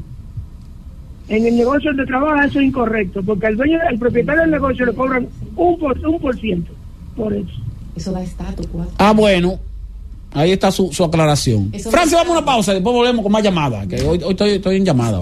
Pero no vamos a hablar aquí. Estamos hablando. Hay que debatir aquí. Llévatela, Francis. El gobierno de la tarde. El gobierno de la tarde. Las 6:37 en este gobierno de la tarde. Entonces, para ti, un hombre espléndido y Isis es un hombre que tenga 4 o 5 tarjetas de crédito. Bueno, que se pueda manifestar. ¿Y el micrófono tuyo? No, yo no te oigo. ¿El micrófono? Eso, no, el micrófono. No se oye, Francis. ¿La estamos oyendo? Coge el micrófono y dime. Para ti, un hombre que tenga 4 o 5 tarjetas de crédito es un hombre espléndido. Que se pueda manifestar. Un hombre espléndido, de verdad, es una persona que, si tiene la posibilidad, ya sea con 4 tarjetas o con efectivo, ¿tú viste lo que yo dije ahorita? Pueda trabajar y hacer cosas en bienestar y en beneficio de su pareja, de su familia, de su casa. ¿Tú viste lo que dije ahorita? Espléndidamente. Lo que dije ahorita. Ajá. Si usted, dama que me está escuchando, sale con un hombre y cuando el tipo va a pagar, abre una cartera donde se ven 5 tarjetas de crédito, no confíe en ese tipo. No. Es un hombre espléndido. No. Ahí no hay futuro. No hay futuro ahí. No es con cierto. Solvencia. No. El hombre que tiene solvencia no usa 5 tarjetas de crédito. El hombre solvente posiblemente use 1 o 2 tarjetas de crédito. Claro, con Infinity, porque depende de los límites. Bueno, lo que tú quieras. Hay límites Infinity. Bueno, lo que tú quieras. Lo que tú quieras. Ahora, el que no tiene Infinity, el que no tiene capacidad para tener una tarjeta Infinity, entonces tiene menos capacidad para tener 4 tarjetas de crédito. No, porque puede ser un límite de 300 en una, 300 en otra, medio millón en otra. Llévate de mí, Los mejores hombres son los hombres que son conservadores en ese aspecto. Si es un hombre... Tanto conservadurismo tampoco es bueno. Bueno, sin embargo pasa otra cosa, Tania. Y sí, mira por ejemplo lo de las mujeres chapeadoras. Ay, mi madre. Y las mujeres, no voy a decir chapeadoras, sino mujeres que les gusta que le estén dando y que le estén que salir con hombres, que gasten mucho y que paguen de todo. Cuando la mujer, aún sea de esa línea, está interesada de verdad en el tipo con el que sale, hace una especie de esfuerzo involuntario, tal vez inconsciente, para que el tipo no gaste mucho. Eso es allantando. ¿Tú te das cuenta? No, espérate. Cuando una mujer está enamorada de verdad de un hombre, generalmente, cuando una mujer está enamorada de verdad de un hombre, generalmente le cuida sus intereses al hombre. No tiene. No, aunque tenga. Esteban. Oye, bueno, está bien. Bueno, oye bien, si tú sales con un hombre y el tipo, y el tipo te llega aquí, al corazón, tú vas a ser moderada en lo que tú vas a pedir, pero en el sitio donde van. Conmigo en otras cosas, para que me garantice una buena estabilidad de hogar, para lo que tú quieras, de casa, de vehículo, para lo que tú quieras, por eso. Para lo que tú quieras, pero la mujer, es por eso. La mujer generalmente cuando está enamorada de verdad o interesada de verdad en un hombre, porque de manera, vamos a decir, emocionalmente, de verdad, en vez de incentivarlo a que gaste con ella, lo que hace es que trata de cuidar de su cuarto. Yo no sé por qué. Yo diría, yo no sé por qué. Pero para que tú veas. ¿Cuál es su experiencia suya en su caso? No. En su caso, en mi caso no, porque yo me he casado y me he divorciado varias veces. Ya yo no. Ahora, yo lo que estoy diciendo es eso, Generalmente. La mujer que tiene emociones reales o sentimientos reales hacia un hombre que la está cortejando, generalmente. No, en el cortejo no se usa eso. No se usa en el cortejo. Bueno, está bien. Ya se usa cuando se pasan a mayores y tú dices, bueno, esta persona es muy gastadora y tengo que apoyarlo y ayudarlo a que no sea tan gastador, porque necesito que conservemos otras cosas y que me pueda garantizar a mí y a mi familia otras cosas. Ajá. Ese es el juego y la dinámica. Eso no es una estrategia de una mujer que tiene un buen sentimiento con un hombre. Es una mujer interesada. Pero justo, óyeme, necesito que haga por mí, por mi familia. Isis. Que también es su familia, sus hijos. Y si es materialista, oíste. Isis, pero eso es lo que está diciendo Esteban, eso es lo que está diciendo Esteban. Que cuando a una mujer de verdad le interesa un hombre. Tania, tú vas a apoyar eso. No, yo no estoy apoyando nada. No apoya porque está inconsciente. Yo estoy calladita. Lo que estoy las mujeres hacen eso hasta inconscientemente. Lo que él dice, yo no sé quién tiene razón, sí o no. Lo que te digo es que lo que él está diciendo es precisamente eso. Lo que tú describes, ¿verdad? Una mujer lo hace cuando en realidad ya le interesa a esa persona que está ahí. Que no es un simple mangue. Ustedes saben lo que es mangue, ¿verdad? Mangue, sí. Un agarre, un agarre sin nada de que... Sin perspectiva. O sea, sin ilusiones de que vamos a vivir juntos y nada. Un mangue. Estamos fluyendo los dos, sin ningún tipo de compromiso. Ahora, si tú lo estás mirando como que tú quieres hacer futuro con el tipo... Si tú lo miras así, tú dices, bueno, él tiene como esa perspectiva, esa cosa. Entonces dices, bueno, papi, pero yo no quiero ir. Hombre, ven a hacerte un juguito aquí. No tomemos un jugo de 20K. Vamos aquí, yo te hago un morir soñando, mi amor, para que no gastes. Pero eso ya cuando tú, ¿verdad? No, pero ya tú pasar a otro nivel de la relación. Pero ya tú estás hablando como quiera de una relación hecha. Ahora, cuando yo quiero que se construya la relación. Sí, pero aún en primeras salidas, oye bien, aún en el proceso de conocerse, si la mujer tiene un sentimiento real con el tipo, es moderada cuando salen. Es moderada. No, espérate. Se modera.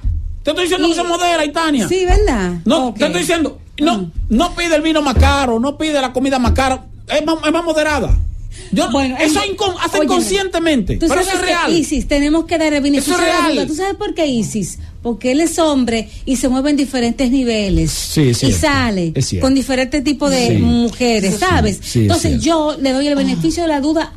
Y eso es un allante que muchas veces hacen las damas para decir, yo no puedo decirlo. Allante no, al contrario. Ok, al contrario. Quiero que esta persona demostrarle que allante. Que tengo consideración, no, que no me interesa. Ninguna mujer le interesa demostrarle al hombre que es considerada si no le interesa al tipo. Exactamente. Si le interesa al tipo, entonces es considerada. Dios, estamos hablando, escucha, si le interesa de verdad. Esteban, escucha, es lo que estamos diciendo. Estamos partiendo de lo que tú estás diciendo. Que si hay un mínimo de interés. Pero si sale con el tipo pero si sale, aún sale la primera vez, si el tipo como que le interesa.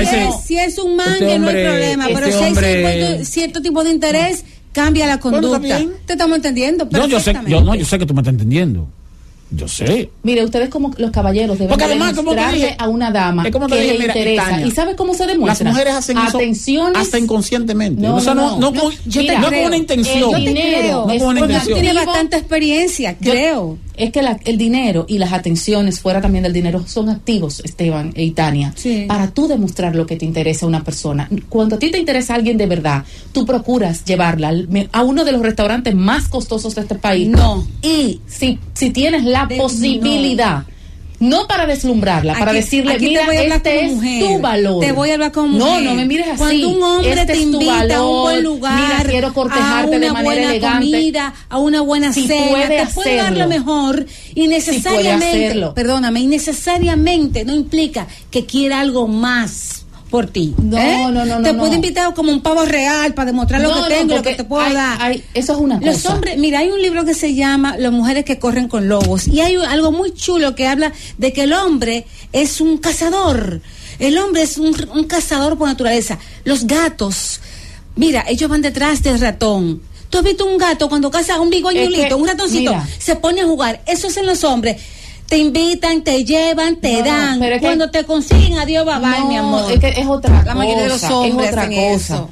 Es otra cosa, porque hay lugares donde una persona te cuando puede un llevar, quiere algo, que sabe que todo. No te va a deslumbrar porque... Pero oye bien, mira, si un hombre está algo, interesado, si un hombre aún sea solvente, está interesado en una mujer de verdad, o sea, tiene de verdad, o sea, verdad. Dice, no de mujer, mentira. Dice esta mujer yo no la quiero para acostarme con ella. Esta mujer yo la estoy. No, porque todo el mundo al principio, pero déjame terminar. Yo no la estoy visualizando. No hemos salido. Ella quizás, no es solo un man no la estoy visualizando. No la estoy visualizando para salir con ella y acostarme con ella. La estoy visualizando porque yo posiblemente esa sea la mujer que yo quiera para que sea la mamá de mis hijos. Bueno. No la lleva al mejor restaurante. No, al peor. No, ni al peor. La lleva a un sitio normal.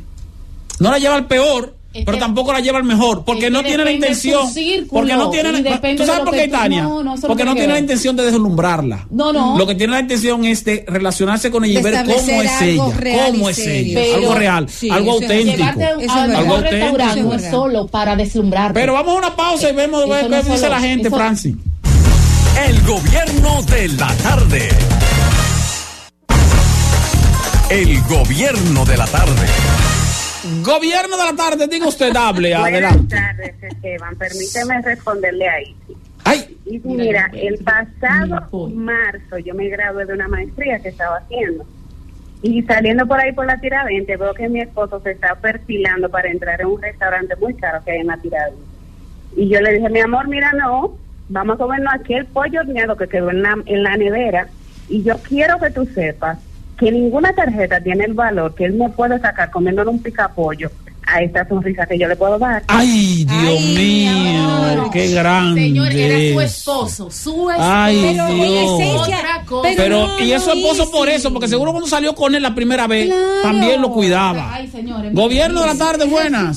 Mira, diga usted, adelante. No, adelante. Pero el oyente, señor.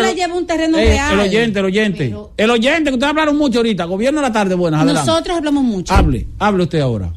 Muy buena. Sí. Vamos con Isi, que es la que está caliente. Ay. No, mira. No, pero déjalo hablar, pero espérate. No, pues, ok. Si una mujer, o sea, lógicamente el hombre cuando está cortejando, trata de hacerlo mejor. Claro. Pero si una mujer me exige que yo tenga que llevarla a un restaurante caro, o si una mujer me va a medir porque yo la lleve a un restaurante caro, esa relación no sirve y yo la suelto. Exactamente, así es. No, pero te voy a decir una cosa, mira, y otra cosa voy a decir. Easy, no, pero te voy a decir una cosa, Easy, porque esto es serio, mira. Ajá. ¿Tú quieres saber si un hombre está interesado de verdad en ti? No, ¿Tú sabes cuándo? No, ¿tú sabes cuándo? Mira, para aprender de los hombres hay que escucharlos. Atiende. ¿Tú sabes cuándo tú sabes que un hombre está interesado de verdad en ti? Cuando el hombre quiere que tú lo acompañes a asuntos que tú sabes que son importantes para él. Claro. Pero oye, es otra cosa. Pero tú no te escuchas. Una actividad. Pero espérate, escucha. Asuntos que tú sepas que son importantes para él. Por ejemplo, si un hombre que está interesado en ti tiene que ir a una reunión con unos amigos, qué sé yo, de... ¿Un dominó? No, dominó no. Unos amigos, qué sé yo, que son amigos de él de crianza y se van a juntar o lo que sea, ¿sí? Y te dicen, mira, tú puedes acompañarme, tenemos una junta, van a ir algunos amigos con pareja, yo quisiera que tú vayas conmigo. No, la cosa es seria. Aún sea un asunto en patio, sea en un patio, ya tú puedes estar tomando, tú puedes considerar este tipo está pensando en mí, porque él me está llevando a sitios el hombre está en esa mujer, donde él quiere exhibir, donde él se atreve a exhibirse conmigo y donde él sabe que no se puede exhibir con cualquier persona. Pero después de varios restaurantes. No. Bueno, si para ti después de varios restaurantes. Claro, porque eso no puede venir de una vez. Gobierno de la tarde, buenas, diga usted. Adelante. A tomar con sus amigos. Hable. Tú estás lúcido hoy. Estás dando una cátedra a esas mujeres. No, a esas mujeres no. Ahí sí, porque yo estoy clara. Claro que yo aprendo de los hombres. Dice que tiene un signo de dinero en los ojos. Mire, pero ustedes están equivocados. Pero vamos oyente, déjame hablar. Es muy sentimental. Mira, la mano que una última, escúchenme. Sí, exacto, hable ahí. Con la tarjeta de crédito hay una máxima que a mí me ha funcionado. Con la tarjeta de crédito se compra lo que comprarías si tuvieras el efectivo. Con muy esa bueno teoría eso. Nunca te lía. Sí, eso es otra cosa, Missy. Eso es bueno, eso es muy bueno, positivo.